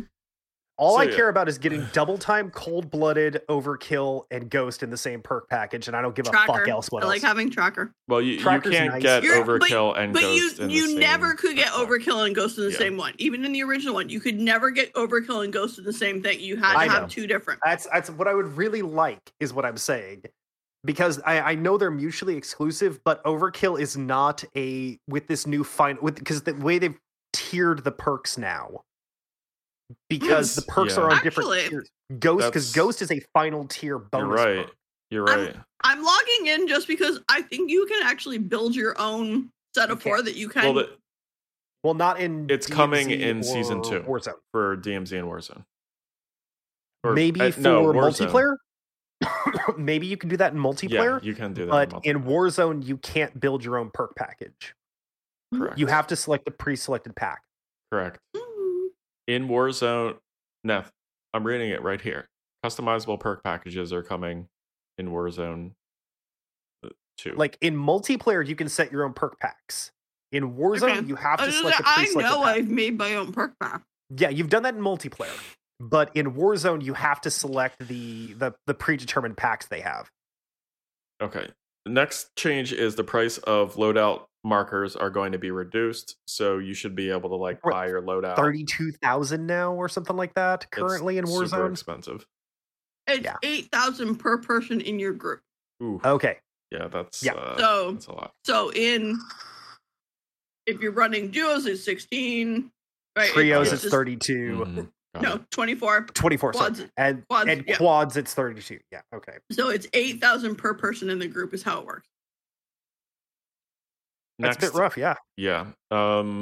Next is everyone starts with 3-plate vest. Go figure. Didn't we have that before? I think so. I think Warzone was 3-plate. Like Warzone 1 was 3-plate default. I don't think there are plate carriers in Warzone 1. I don't know if you're going to be able to start with 3 plates on. I think you'll have the ability to do a max of 3 plates. But anyway, I think plate carriers were 3-plate by default in Warzone. Right. So yeah, this is a good change. I think that there's a lot of people that probably wouldn't even consider engaging in a fight unless they found a 3-plate vest, or a 2-plate at the very least. Right. Yeah. You don't sometimes feel you like can just get cracked. Right. Some kid on a fucking mainlining fucking Red Bull just fucking drops you with a signal 50 headshot and drops you down immediately if you're not 3-plate. You know. Right. Correct. Who would drop people with one shot with a sniper rifle? Yeah. And the final change here, buy stations will be easier to access with added spawn points and static spawn points across the map, which I think is great. Because how are you going to learn the map if the spawn points are and the if everything randomizes every time? Yeah. Because there was one. I think that encourages you to learn the map more if they don't have a static point, because then you have to be able to make your call outs much more efficiently. It's like, I got it on the south side of Al Mazrah City, over by the bank, or we've got a buy station over on Rohan Oil west side. But there was one time where we were pinned down somewhere and I needed a buy station really bad. And I was like, oh, it's around this corner here. And I went there and it wasn't there. And I was like, what the fuck? It feels bad. On a roof somewhere, yeah. It's just spawned on a roof somewhere in a corner. Yeah, I get that. I understand that. I think that forcing them to spawn on ground level would be a compromise.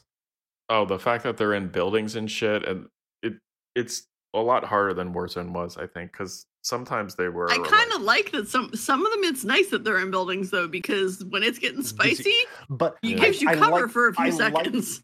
I like the challenge it gives, the risk reward. Yeah, I like that, because it's like, okay, every single buy station is exterior and it can only be accessed from the outside. There's sight lines everywhere. It's like, okay, am I safe here? Or is there some asshole over in the ATC over there that's aiming down at me? Or is there some jackass? Always an asshole. Is there some jackass on the top of the radio tower taking pot shots at me as I'm trying to use this buy station? Yeah, there's always an asshole. Frequently, you and I are the assholes. You know it's true. I'm the asshole that's just spraying with an LMG straight down. So you guys just want to like camp this buy station here and Yep. Or in DMZ. Oh, let's camp the exfil. We'll just go camp the exfil. Sit on exfil. It'll be fine. It'll be all right. But yeah, I think I'm gonna have a Pavlovian response to towers for a few days. Like, fuck. Some guys spent 15 minutes camping us. No exaggeration. Literally 15 fucking minutes. We had no snipers available to us, and they just spent 15 minutes camping us. Yep. Out of a radio, because they were on top of a radio tower, and we were down doing a mission. And yeah, they just dropped Neth and Nim real fast, and I'm just sitting there running around. I'm like, oh fuck. I'm going and doing the mission just to get the exfil credit. Not gonna lie, dude had brilliant shots. I can't even be mad, but at the same time, like, dude, go fucking do something. 15 minutes is ridiculous. LB's like, so you mean half a Tarkov match?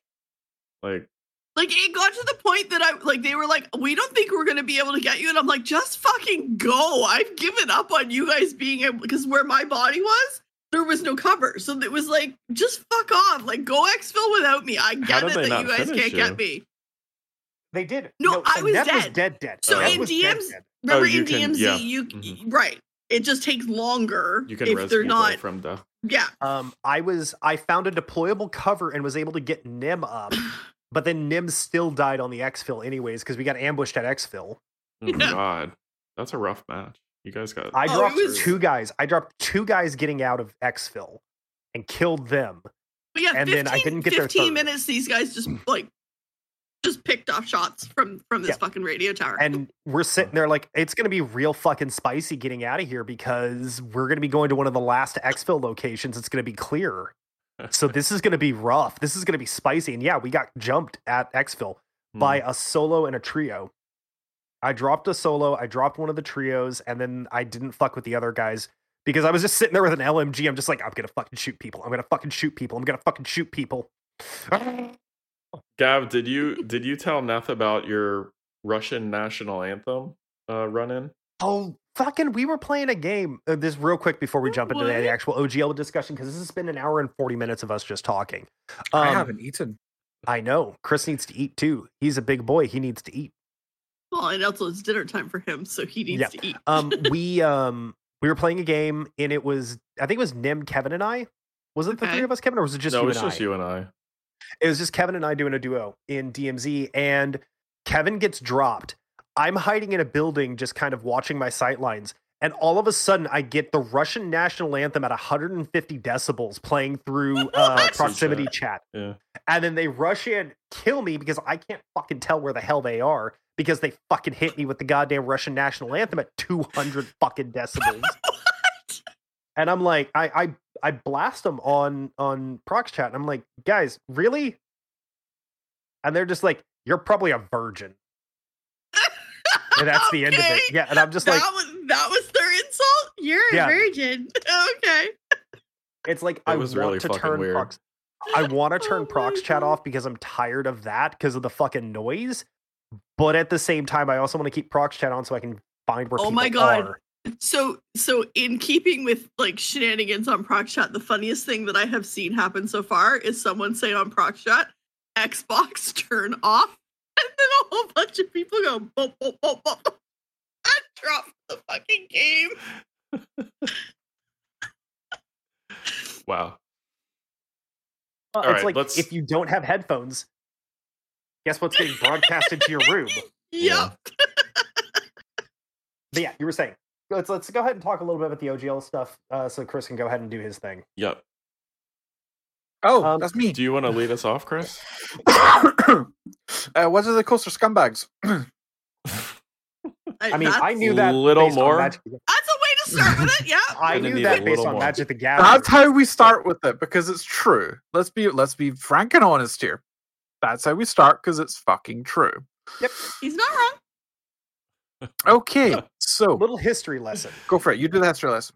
Little history lesson. Back in 3rd edition, I want to say it was. Third. Yep. Yeah, 3rd edition. They introduced what's called the OGL, which is the Open Gaming License 1.0. 1.08. 1.08, yes. Open Gaming License basically states that the SRD, which is the source reference document, which is the core rules of Dungeons and Dragons, the basic core rules, is an open source. Well, not an open source. It is a sort of like Creative Commons. You can use it in anything that you are doing, as long as it's, there's accreditation, whatever, blah, blah, blah, blah, blah. As long as you have this OGL on your book. Correct. As long as you mention the OGL. This leads to a massive upswell of various minor publishers that published D&D 3.0 and D&D 3.5 edition content. This is also what led to the creation of Pathfinder in the beginning, because Pathfinder is a heavily modified version of Dungeons & Dragons, Advanced Dungeons & Dragons 3. 3.5, I should say. It's how most tabletop RPGs have sprung up. Yep, so you get Paizo Press, you get Kobold Press, you get Green Ronin, you get a bunch of other developers that come up that are creating content for Dungeons & Dragons, adventure modules, race class combinations, all this kind of stuff. They are making their own source books, and they are allowed to do this under the OGL. OGL is converted into GSL, I think, for Dungeons & Dragons 4th edition. They don't like that, and then they go back to the OGL for Dungeons & Dragons 5th edition. So for the last year or so, Hasbro and Wizards of the Coast have been beta testing, essentially, what is called Open Dungeons & Dragons. It is Dungeons & Dragons 6th edition. It is a evergreen system. 1D&D, that's it. Sorry. 1D&D. It is an evergreen system designed to completely replace Dungeons & Dragons for the future. It will be the system upon which all future versions of Dungeons & Dragons will be built on. This is a Windows 10 situation all over again. Yep. Where they say, hey, this is going to be the final version of Windows we're ever going to release. And now there's Windows 11. Yep. I don't remember if it was Windows 11 or Windows 10 that said that, but whatever. It was 10. Windows 10 said it. Yeah. It was 10. Okay. Technically, they said it with 8 as well, but then there was a lot of backlash. So Wizards recently published what's called the OGL 1.1. 1.0A? Is that what it is? No. 1.0 is the one that is the original. The original one covers 3rd edition and 3.5. 1.1 is what they didn't release it. It was leaked, if I remember right. Yes. Go ahead, Chris. So 1.1 is the version that was leaked. It's not actually on the D&D Beyond website. It's not anywhere on official Wizards of the Coast stuff for testing. It was leaked to a lot of content creators by, to be quite honest, whistleblowers from Wizards of the Coast. Very likely. That's the current supposition. It was an internal whistleblower. Multiple, apparently. Multiple. And essentially the whole redesign of the OGL would have taken away any creator's right to anything they create. It would have forced revenue streams to switch from the creators who created these additional content under the OGL to have to give revenue to Wizards of the Coast. A lot of just generally bad things. You also need to remember that the OGL was, when it was set up in version D&D 3rd edition, it was set up as, this is something we cannot revoke. This is something that will always be here and it cannot be revoked. The language in it specifically said that it was an unrevocable license in perpetuity. Yep. Which for legalese means it ain't gonna do shit to it ever. Yep. And then they decided, let's do shit to it. Hasbro and Wizards essentially set it up in ways that it was very detrimental to creators and the community and anyone who wanted to create something under the OGL license. So, long story short, if anybody has ever worked for a company that has them sign a document that says that anything you create while at the company is legally the property of the company, regardless of if you're on the clock or not, that's this. That's what OGL was. That's what the 1.1 version was going to be. There was obvious and very fair backlash to this, unsurprisingly, to the point where They actually denied a lot of it. There was also rumors of D&D Beyond going up to $30 a month subscriptions. So the other thing you need to realize is that while 1.1 was going to cover primarily 5 5th edition content and 1 D&D content, it also retroactively made 3, 3.5, and 4 edition content now fall under the new 1.1 OGL. Rather than the 1.0. Rather than the original 1.0 that they said was irrevocable and would always be considered under 1.0, under the language of the contract originally stated. This would then transfer the contract to the 1.1, which was much more beneficial to Hasbro and WotC. Yep. You will hear me say WotC. WotC is Wizards of the Coast. Yeah. As well as that, there was also rumors, again from whistleblowers, that the subscription cost for D&D Beyond would be increasing to $30 a month, and the access to homebrew content would be going behind the $30 a month paywall. Essentially fucking over D&D Beyond, making it pointless. Because currently it is $52 a year for a full subscription. And I understand it's also one of their most profitable products too. Yes.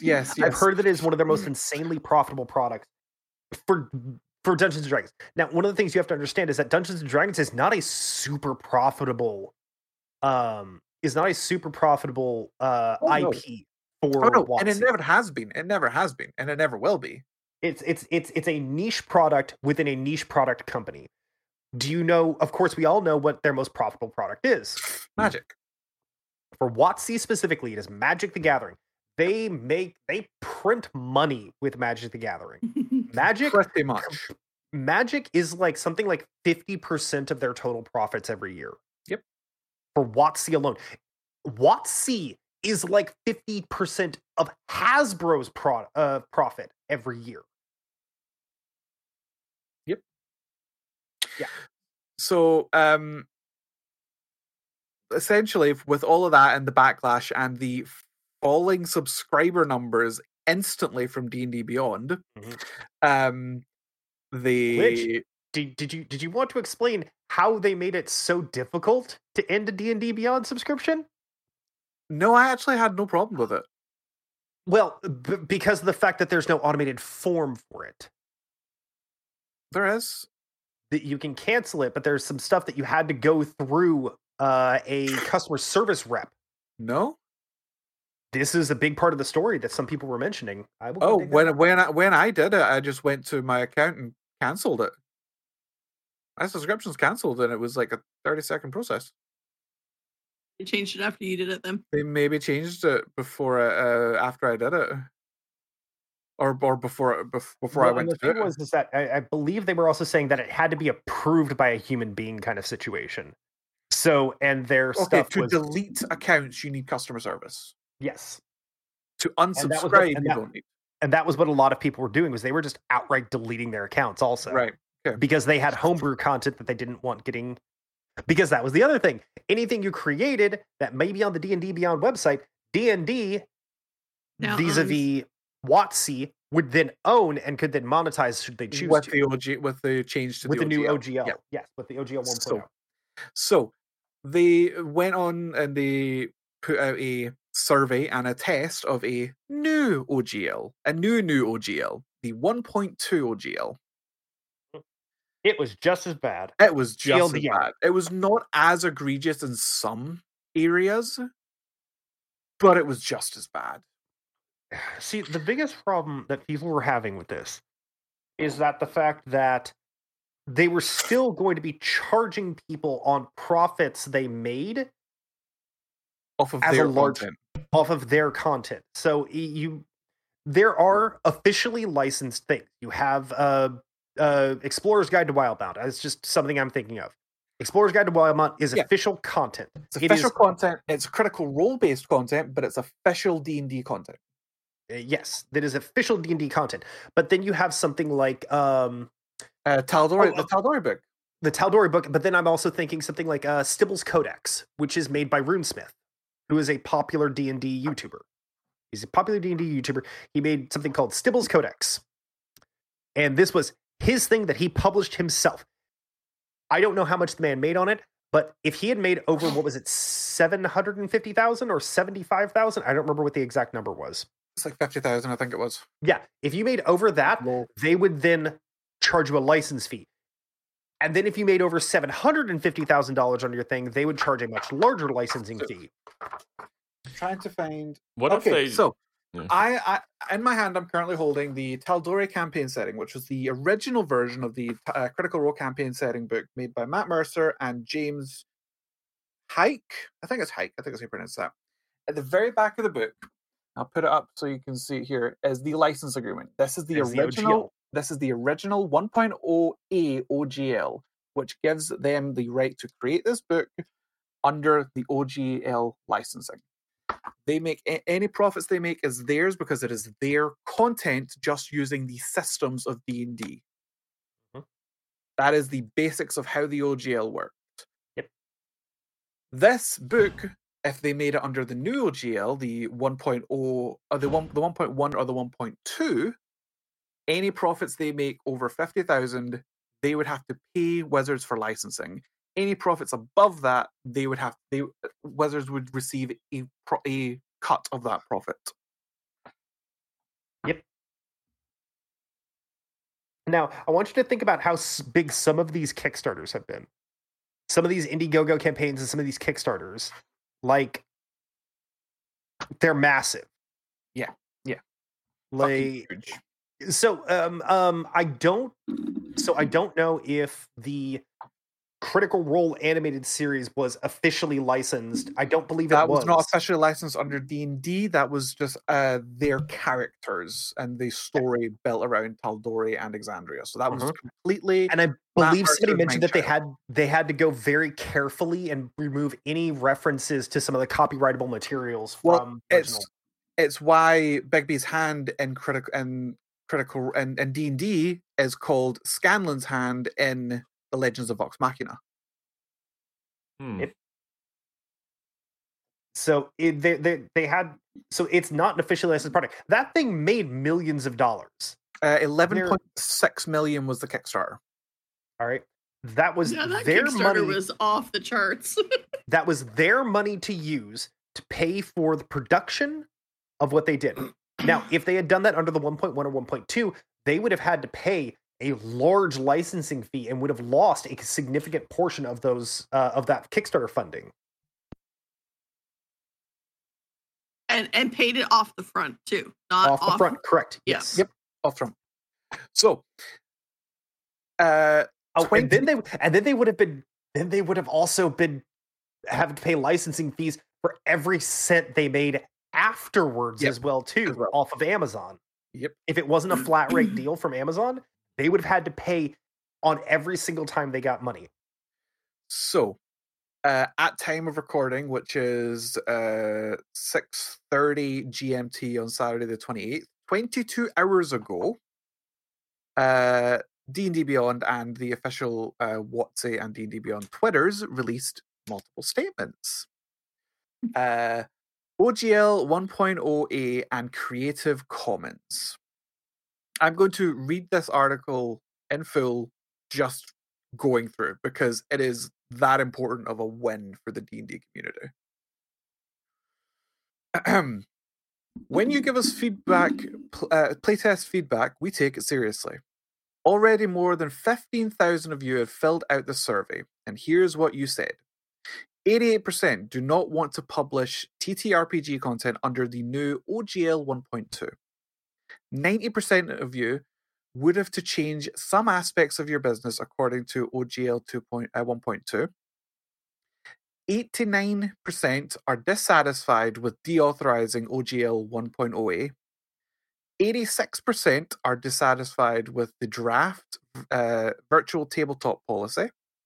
62, that was another big one we didn't mention. That was another one. We didn't mention that, but that's another one.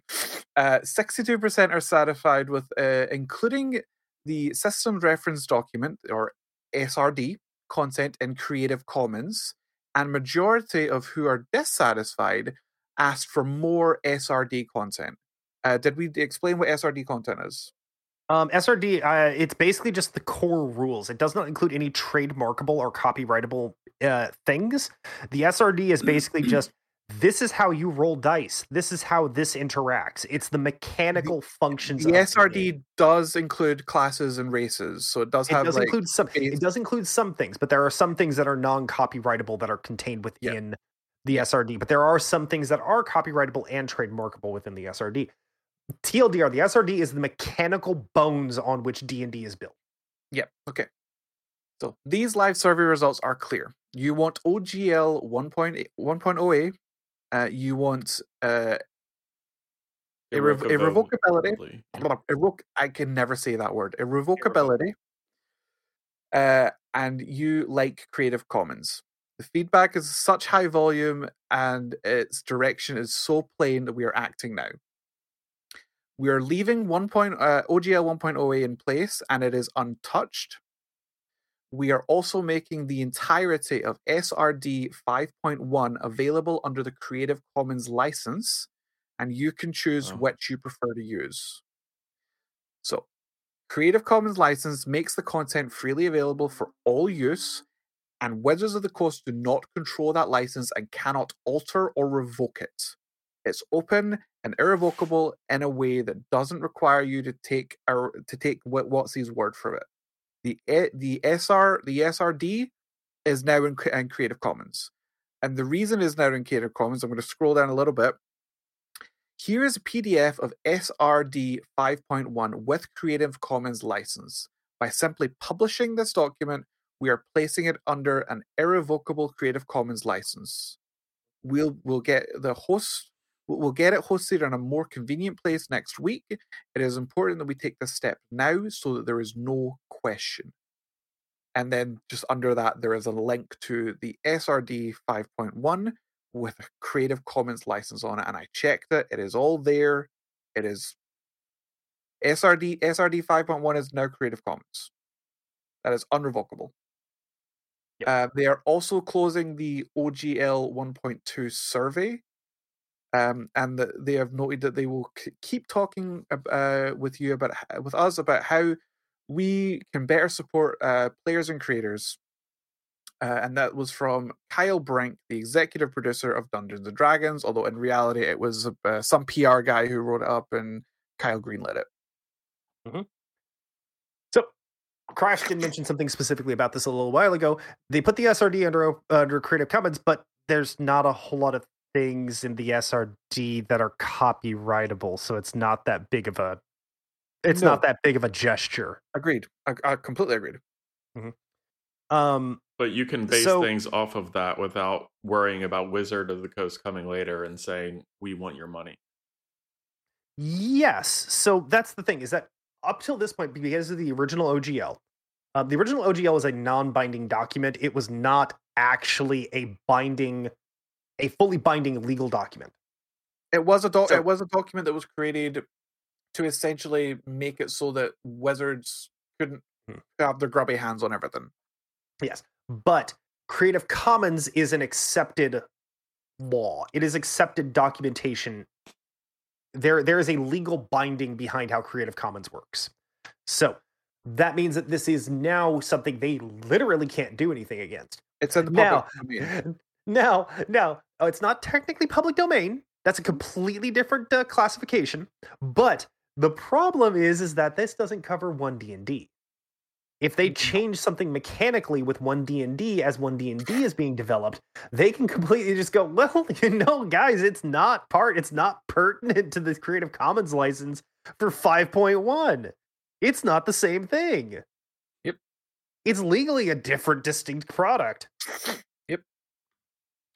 Unless they release a brand new SRD for 1D&D within a Creative Commons license. If 1D&D is so drastically different to 5e, it doesn't really matter. Yes.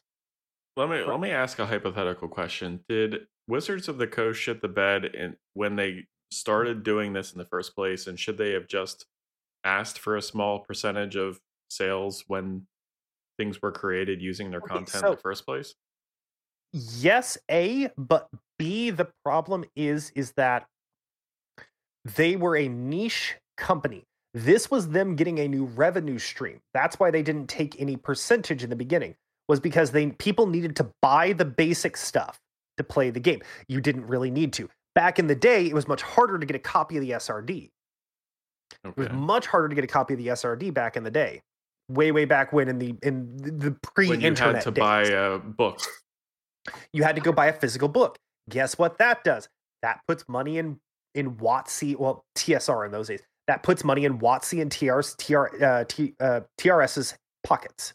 Mm-hmm. Nowadays, I could go and I have the entirety of every Creative Commons licensed thing that's ever existed. I could just download them online. It's not a big fucking deal. Mm-hmm. It's a big difference. Share them with your friends, etc., etc., etc. It was a different time, and this was one of the ways they went and did a revenue stream, was because people still needed to buy the core rules. Yep. So now this didn't stop people. This didn't stop people from back in the day from going and photocopying a copy of the Dungeons and Dragons Dungeon Master Manual from the library, because the libraries had this material. Hey, I literally PDF'd every single fucking book I have on D&D Beyond because I don't trust them anymore. It's like, I used to be able to go, and they would have Dungeons and Dragons 1st edition. They would have Advanced Dungeons and Dragons. They would have 2nd, 3rd, everything. They would have all the editions in the library, and I could just take it, and if I had the money, I could photocopy every page and make a binder, and that's legal because of the original documentation language. For the core mechanical rules, I could do that. You know? Okay. But nowadays, the revenue streams are different. Subscription models are going to be how they make their money, which is why they tried to increase the price of the subscription on D&D Beyond, and why people were losing their goddamn minds. Wizards of the Coast has shit the bed for the last year catastrophically. And you know, one of the main reasons for that is because one of the main people who work on D&D Beyond is one of the big decision makers, is someone who is so focused on online gaming instead of actual tabletop RPGs. He's trying to turn D&D into an online game instead of an actual TTRPG, was what it is. So the problem is that WotC as a company has lost a lot of their independence. So people used to talk a lot about how Bungie was an independent studio, so they could work on what they wanted to. Blizzard was an independent studio of Activision, so they can work on whatever project they wanted to. And people have noticed over the years that those independents, if they don't go fully independent and stay independent, they're starting to get more pushback from the top down. People complain about Blizzard being more controlled by Activision over the last 10 years, things like that. This is a very similar situation, that people are believing that the problem is that Hasbro is exerting more control over WotC and wanting to see more and more profit push, because WotC is such a oversized proportion of Hasbro's profits. And because we live in late stage capitalism, growth has to happen. There's no choice. You have to grow as a company. You cannot stay stable, So because of that, they're pushing WotC to find more revenue streams. And this is something they actually mentioned in one of their calls, either this year or last year. I think it was last year.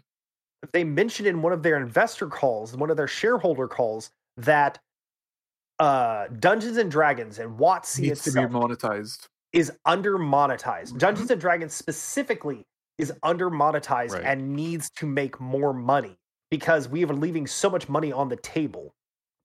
This is why Magic the Gathering is publishing 30 fucking sets a year, 30 fucking distinct SKUs a year plus. When in the past, they would publish maybe 5 or 6 SKUs a year. It's ridiculous and insane that this is the world we live in. No, it's not.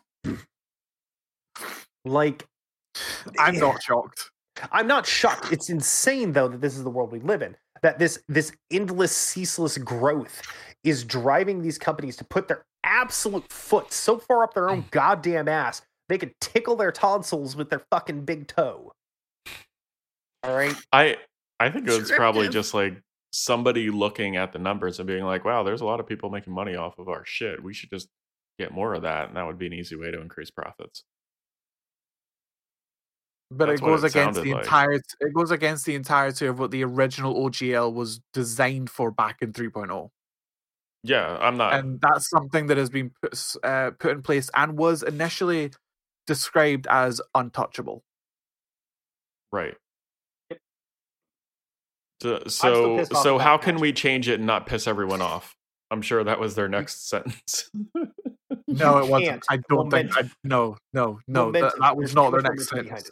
There's too much momentum behind it. There's no way they're going to be able to change that and not piss off a large proportion of the community, especially the third-party publishers that are such a lifeblood of getting people into the game. No. Here's the content creators. Here's the thing. The only reason we know about the OGL change is because it was leaked by Wizards employees. Mm-hmm. That it would, if it wasn't for the fact that it was leaked, it would already be live. Yep. Right. They tried to sneak it out. They tried to push it out under the radar. Yep. Right. I mean, if they They knew they were doing wrong. They knew it was wrong. I mean, I don't think they're entirely at fault. I think they're probably 99% at fault. I think there is like a 1%. Like if we created something and someone was reusing it and making money off of it, and yeah, it would feel bad. But like they just can't go behind our backs and change it. And or we can't, if we were Wizards of the Coast, we just can't go behind everyone's back and try to change it without there being some kind of backlash.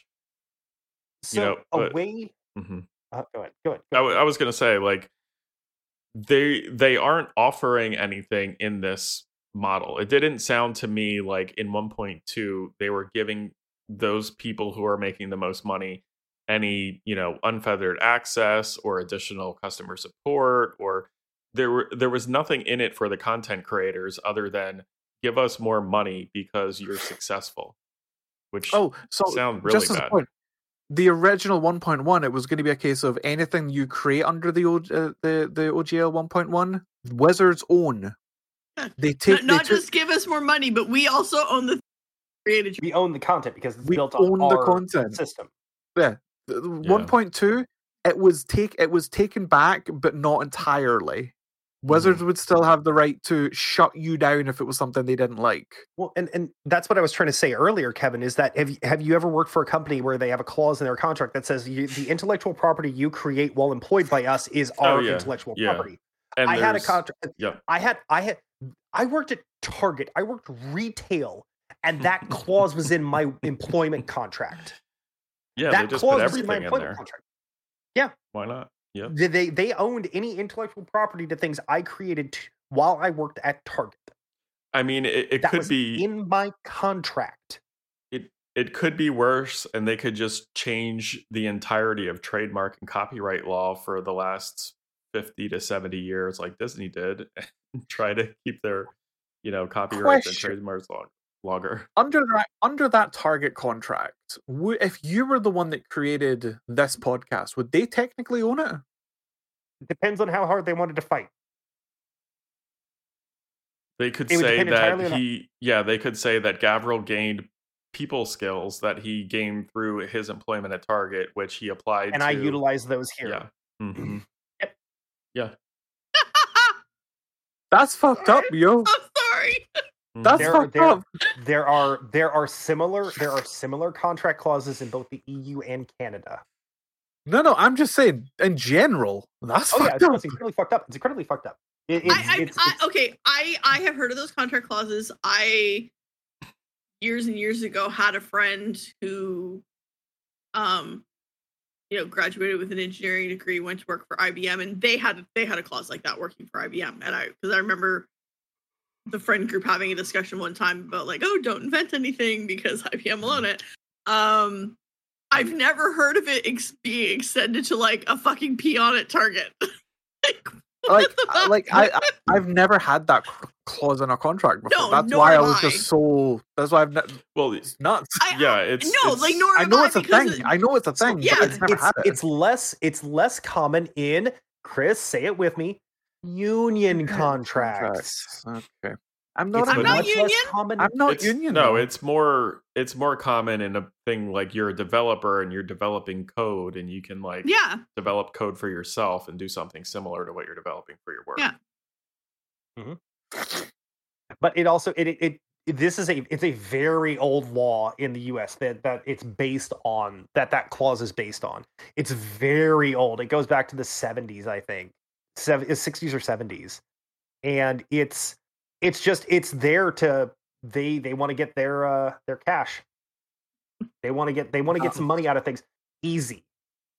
Crash Cities Union and school board tried to add it. It didn't end well. No, it doesn't. You almost never see that clause in a union contract in the US. Anything that has collective bargaining, somebody notices it and they go, no, friend, not gonna happen. Well, it's a really fun one, by the way. If you're an influencer, say you do TikToks. I hate the word influencer. I know. So do I. Say you make TikToks. Say you are a plumber or an electrician, and you work for a large company. And in that contract clause, it states that they own the intellectual property that you create while you are employed by them, utilizing the abilities that you use in your job. So you're a TikToker. Mm-hmm. You film yourself doing off the clock, doing your own thing, but you're an electrician, and you film yourself doing electrical work at your home. You are licensed to do, but you are not on company time. Well, your company pays you to be an electrician. They pay for your continuing education. They pay for your license to stay valid. Suddenly, they own all the proceeds from your TikTok. You blow up. You get 150 million views on a TikTok that you make. You make like $5 off it, because you make like $5, but you suddenly sponsors are knocking at your door and things like that. Well, the company owns that TikTok now. They are the ones that will profit from it if they want to argue that. Right. It's not just a matter of like little things. It's sometimes big things too.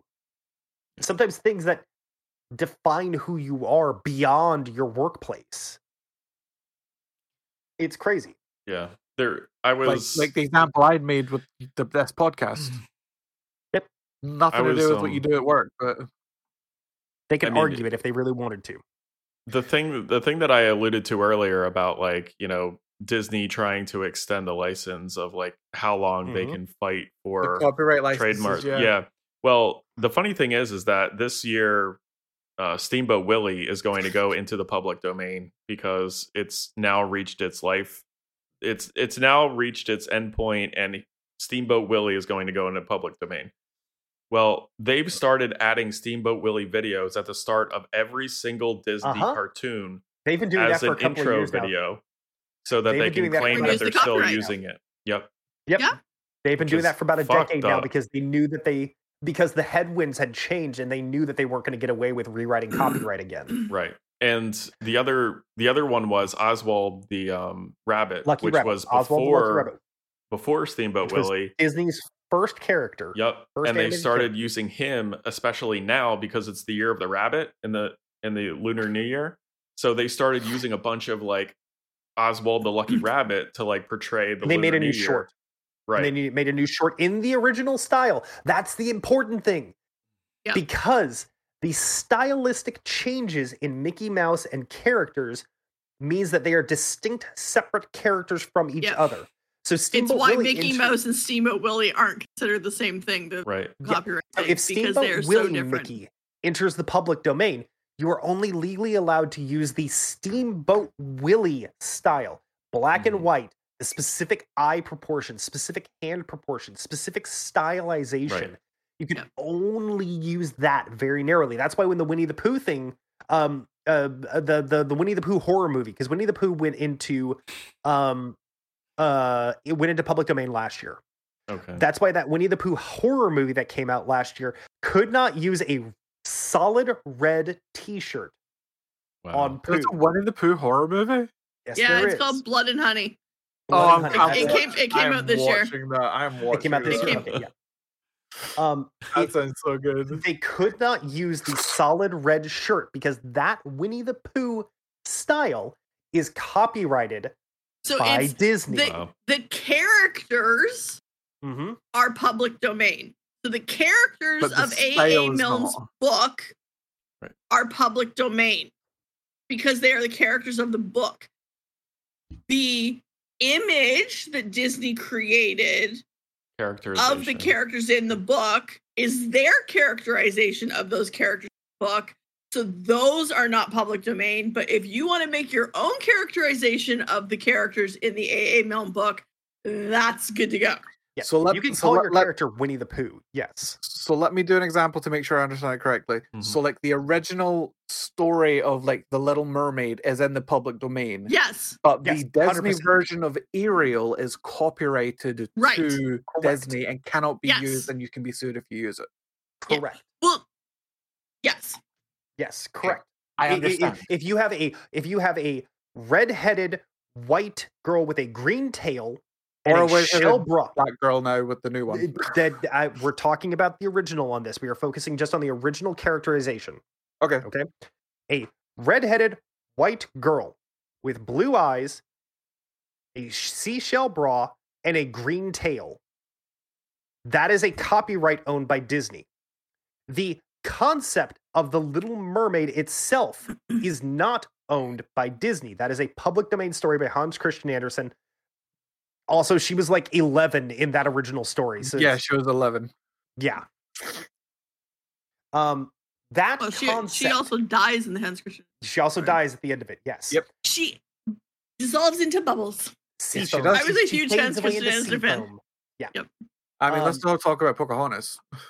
That's a whole other. That's a whole other problematic thing that we're just not going to touch. But the thing is too with A.A. Milne. So A.A. Milne with the public domain thing, it's only the first book that's public domain. The sequel, House of Pooh Corner, which is where Tigger comes in, isn't free domain until after 2023. Yep. So it's like so I think it's just Piglet and Pooh that enter, and the concept of the 100-acre woods and Christopher Robin are what it's in the public domain currently. One sec. Funny? So I need to. No, I don't think Rabbit is, but I think Eeyore and Owl. I need to wait for my Tigger/fiction, is what you're saying. Yeah, so you're going to wait next year before there's a Tigger murder movie. No. Evan, the Tigger/fiction already exists. It's just they can't profit off of it yet. So they've got the script written. They just can't profit off it until next year. Got it. And he has to be slightly different.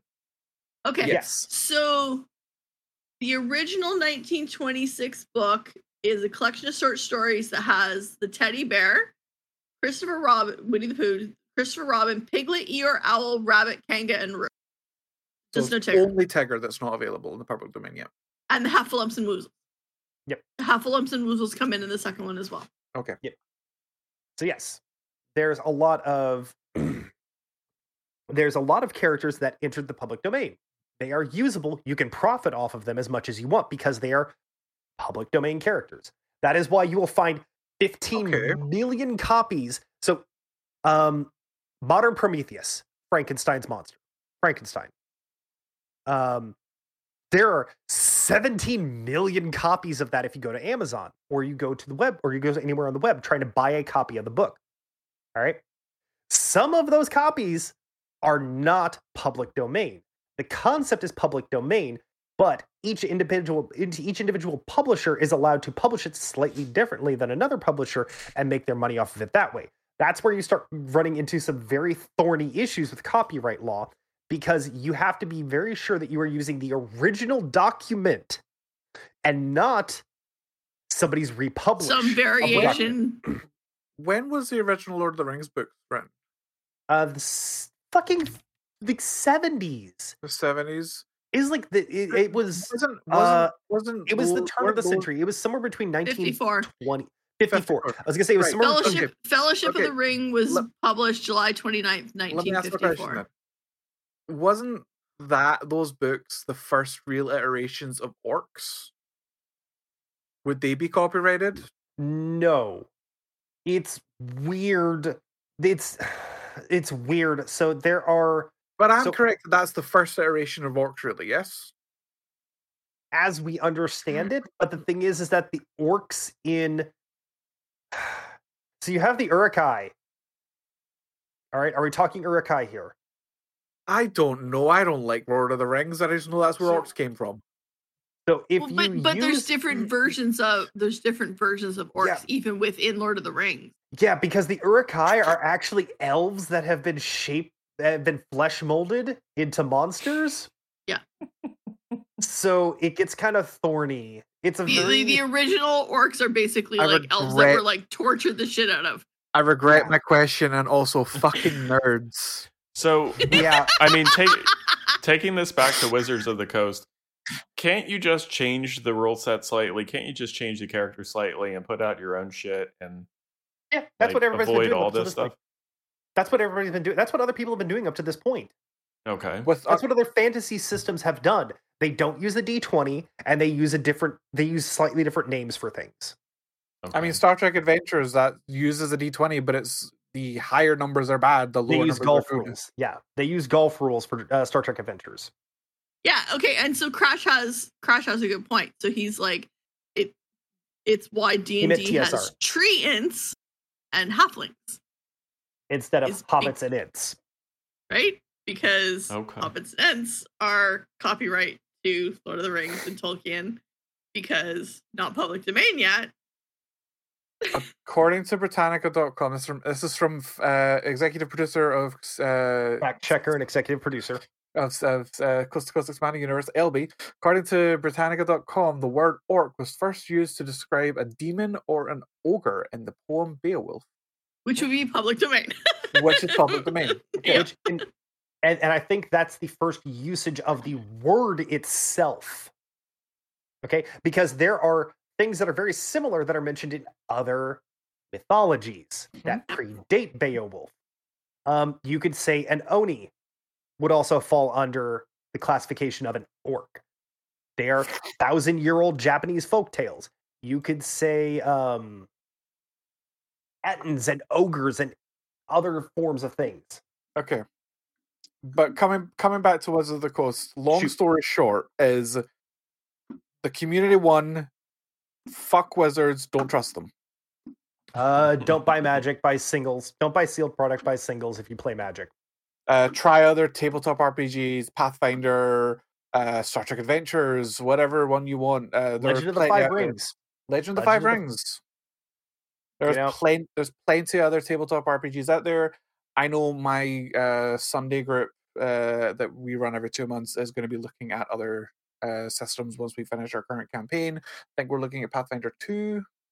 Crash is saying Cypher System? Cypher System. Go play GURPS. Go play Legend of the Five Rings. Go play Pathfinder. Go play Ascendant. Go play Ascendant. Go play Cyberpunk. Go play Shadowrun. Okay? HeroQuest is actually owned by WotC, I think, at this current juncture. I think it's published by Avalon Hill, which I think Avalon Hill is owned by WotC at this point, if I remember correctly. Not 100% there. They also canceled the expansions to HeroQuest for the revival. So the revival is all you're getting. There's alternatives. HeroQuest is ultimately owned by Hasbro. The second I brought it up, it was like Hasbro. The point is, don't put all your eggs in one basket. Yep. Yes. Like on D&D Beyond, I literally have every single book. I put all my eggs in one basket. I regret that. Yep. But I now own but thanks to a wonderful Chrome extension, I have downloaded all of those books into PDF form, so I have them and I don't have to worry about them disappearing off that website. You're gonna need yourself some 3-ring binders and a lot of ink. Yep. Take that. Or just a second screen and Control F. There is. No, dude. I am a huge proponent of physical media. As a point, the Chrome extension did actually like categorize and like section everything, so everything is clickable. Really fucking lovely. I'm always going to say physical media is the only way to go, even if I do have a fucked up monster manual that's printed upside down and backwards. It is upside down and backwards. I forgot That is about amazing. It's a field print. I forgot it's about that. funny as shit. Like, no lie, some collector would probably pay a shit ton of money for that. Just like, I'll show this off one more time, just because I love showing this off, and then I think we're going to be done for the day with the episode. So here's this. Get that out of the way. Here's this. That is correct. Upside down. That's phenomenal! Oh my god, I love that! And everything else is absolutely correct. It's just upside down. Gav, I need you to show Spawn that at some point, because that's fucking hilarious.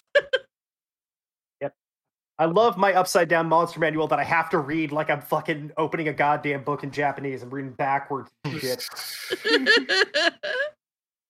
How much is it worth? Is it worth Probably money? nothing. It's a misprint. Misprints, Yeah, but collectors will take always- a lot. Collectors for misprints Oh, will I pay a know. lot of money. Okay, so I'm going to tell you the first 4-digit transaction I ever made privately was misprinted Magic the Gathering cards. So I know what the misprint community is like. I'm 90% certain this is not worth a damn cent. Somebody is More selling than what it the for book $80 on physically is. eBay. Gab, do your Wow. outro. Hey, everybody, got any final thoughts? Neth. I still want to have a real full D&D game. That's my only thought at this point. At some mean, point, Chris is back at some point. Here's the thing. I honestly, let's try Pathfinder 2. I don't mean a one shot. I mean actually- a full fucking game. I feel Camp Haggard. One of the things I have considered, Chris, was for some of the I want to experiment possibly either with Shadowrun or with Star Trek Adventures. I've been thinking about Star Trek those. Adventures. Yeah, I want to be the captain. He's been losing his fucking mind about that every time I've ever mentioned it. Shadowrun is fantastic. I love the fucking weird cyberpunk aesthetic with orcs and goblins and fantasy races where dragons are heads of multinational corporations. Star Trek Adventures. Kevin, what do you got for me? Read the fine print. You should always do that anyways. Mm-hmm. As someone who has a background in working in the legal field, always read everything that you're signing. Christopher? Never trust large corporations, and don't do what I did. Don't put all your eggs in one basket. Have something to fall back on. I have 2 final thoughts here. Okay. 1, I'm a broken record. Corporations are not your friends. Yep. Right. No, I know. They're not your reiterating- friends. I know. I was reiterating what you said. I agree I'm with you. vibrating with rage. I can see that. I have another Corporation- final thought. Go ahead. Let's let Chris go eat. That's my other I- final let- thought. We're doing that, but let him finish what he was saying. Don't corporations are not your friends, A, and B, legally speaking, most TOSs and EULAs are not legally enforceable. Just throwing that out there also. Most terms of service and end user license agreements are not legally enforceable. So do with that as you will. I mean, they'll still ban your account and kick you off a service, but Oh yeah, but they can't. They're they can't generally legally do anything. legally not do anything to you. yeah, So they cannot legally do anything to you. all right. That's gonna be our show this week. To start us during the week, you can find us on Twitter. Even though it is a hellscape, probably best just reach out to us on Discord. Maybe not mess with Twitter anymore. The show is at Coast to Coast EU. If you do have some sort of weird compulsion to use Twitter, the show is at Coast to Coast EU. Kevin is at SwingCat with a K. Chris is at Akari_Lich. I, of course, am at MIWitty, and Neth is at NethWinch. Send emails to feedback at coasttocoasteu.com. We'd love to hear from you. Join us live on Saturdays. We record and stream the show live on twitch.tv/CTCEU. For links to today's show and to our Discord, visit our website at coasttocoasteu.com. Choose reviews, SoundCloud, Stitcher, iTunes, Spotify, however it is that you pour this sweet, sweet word syrup deep inside your brain holes.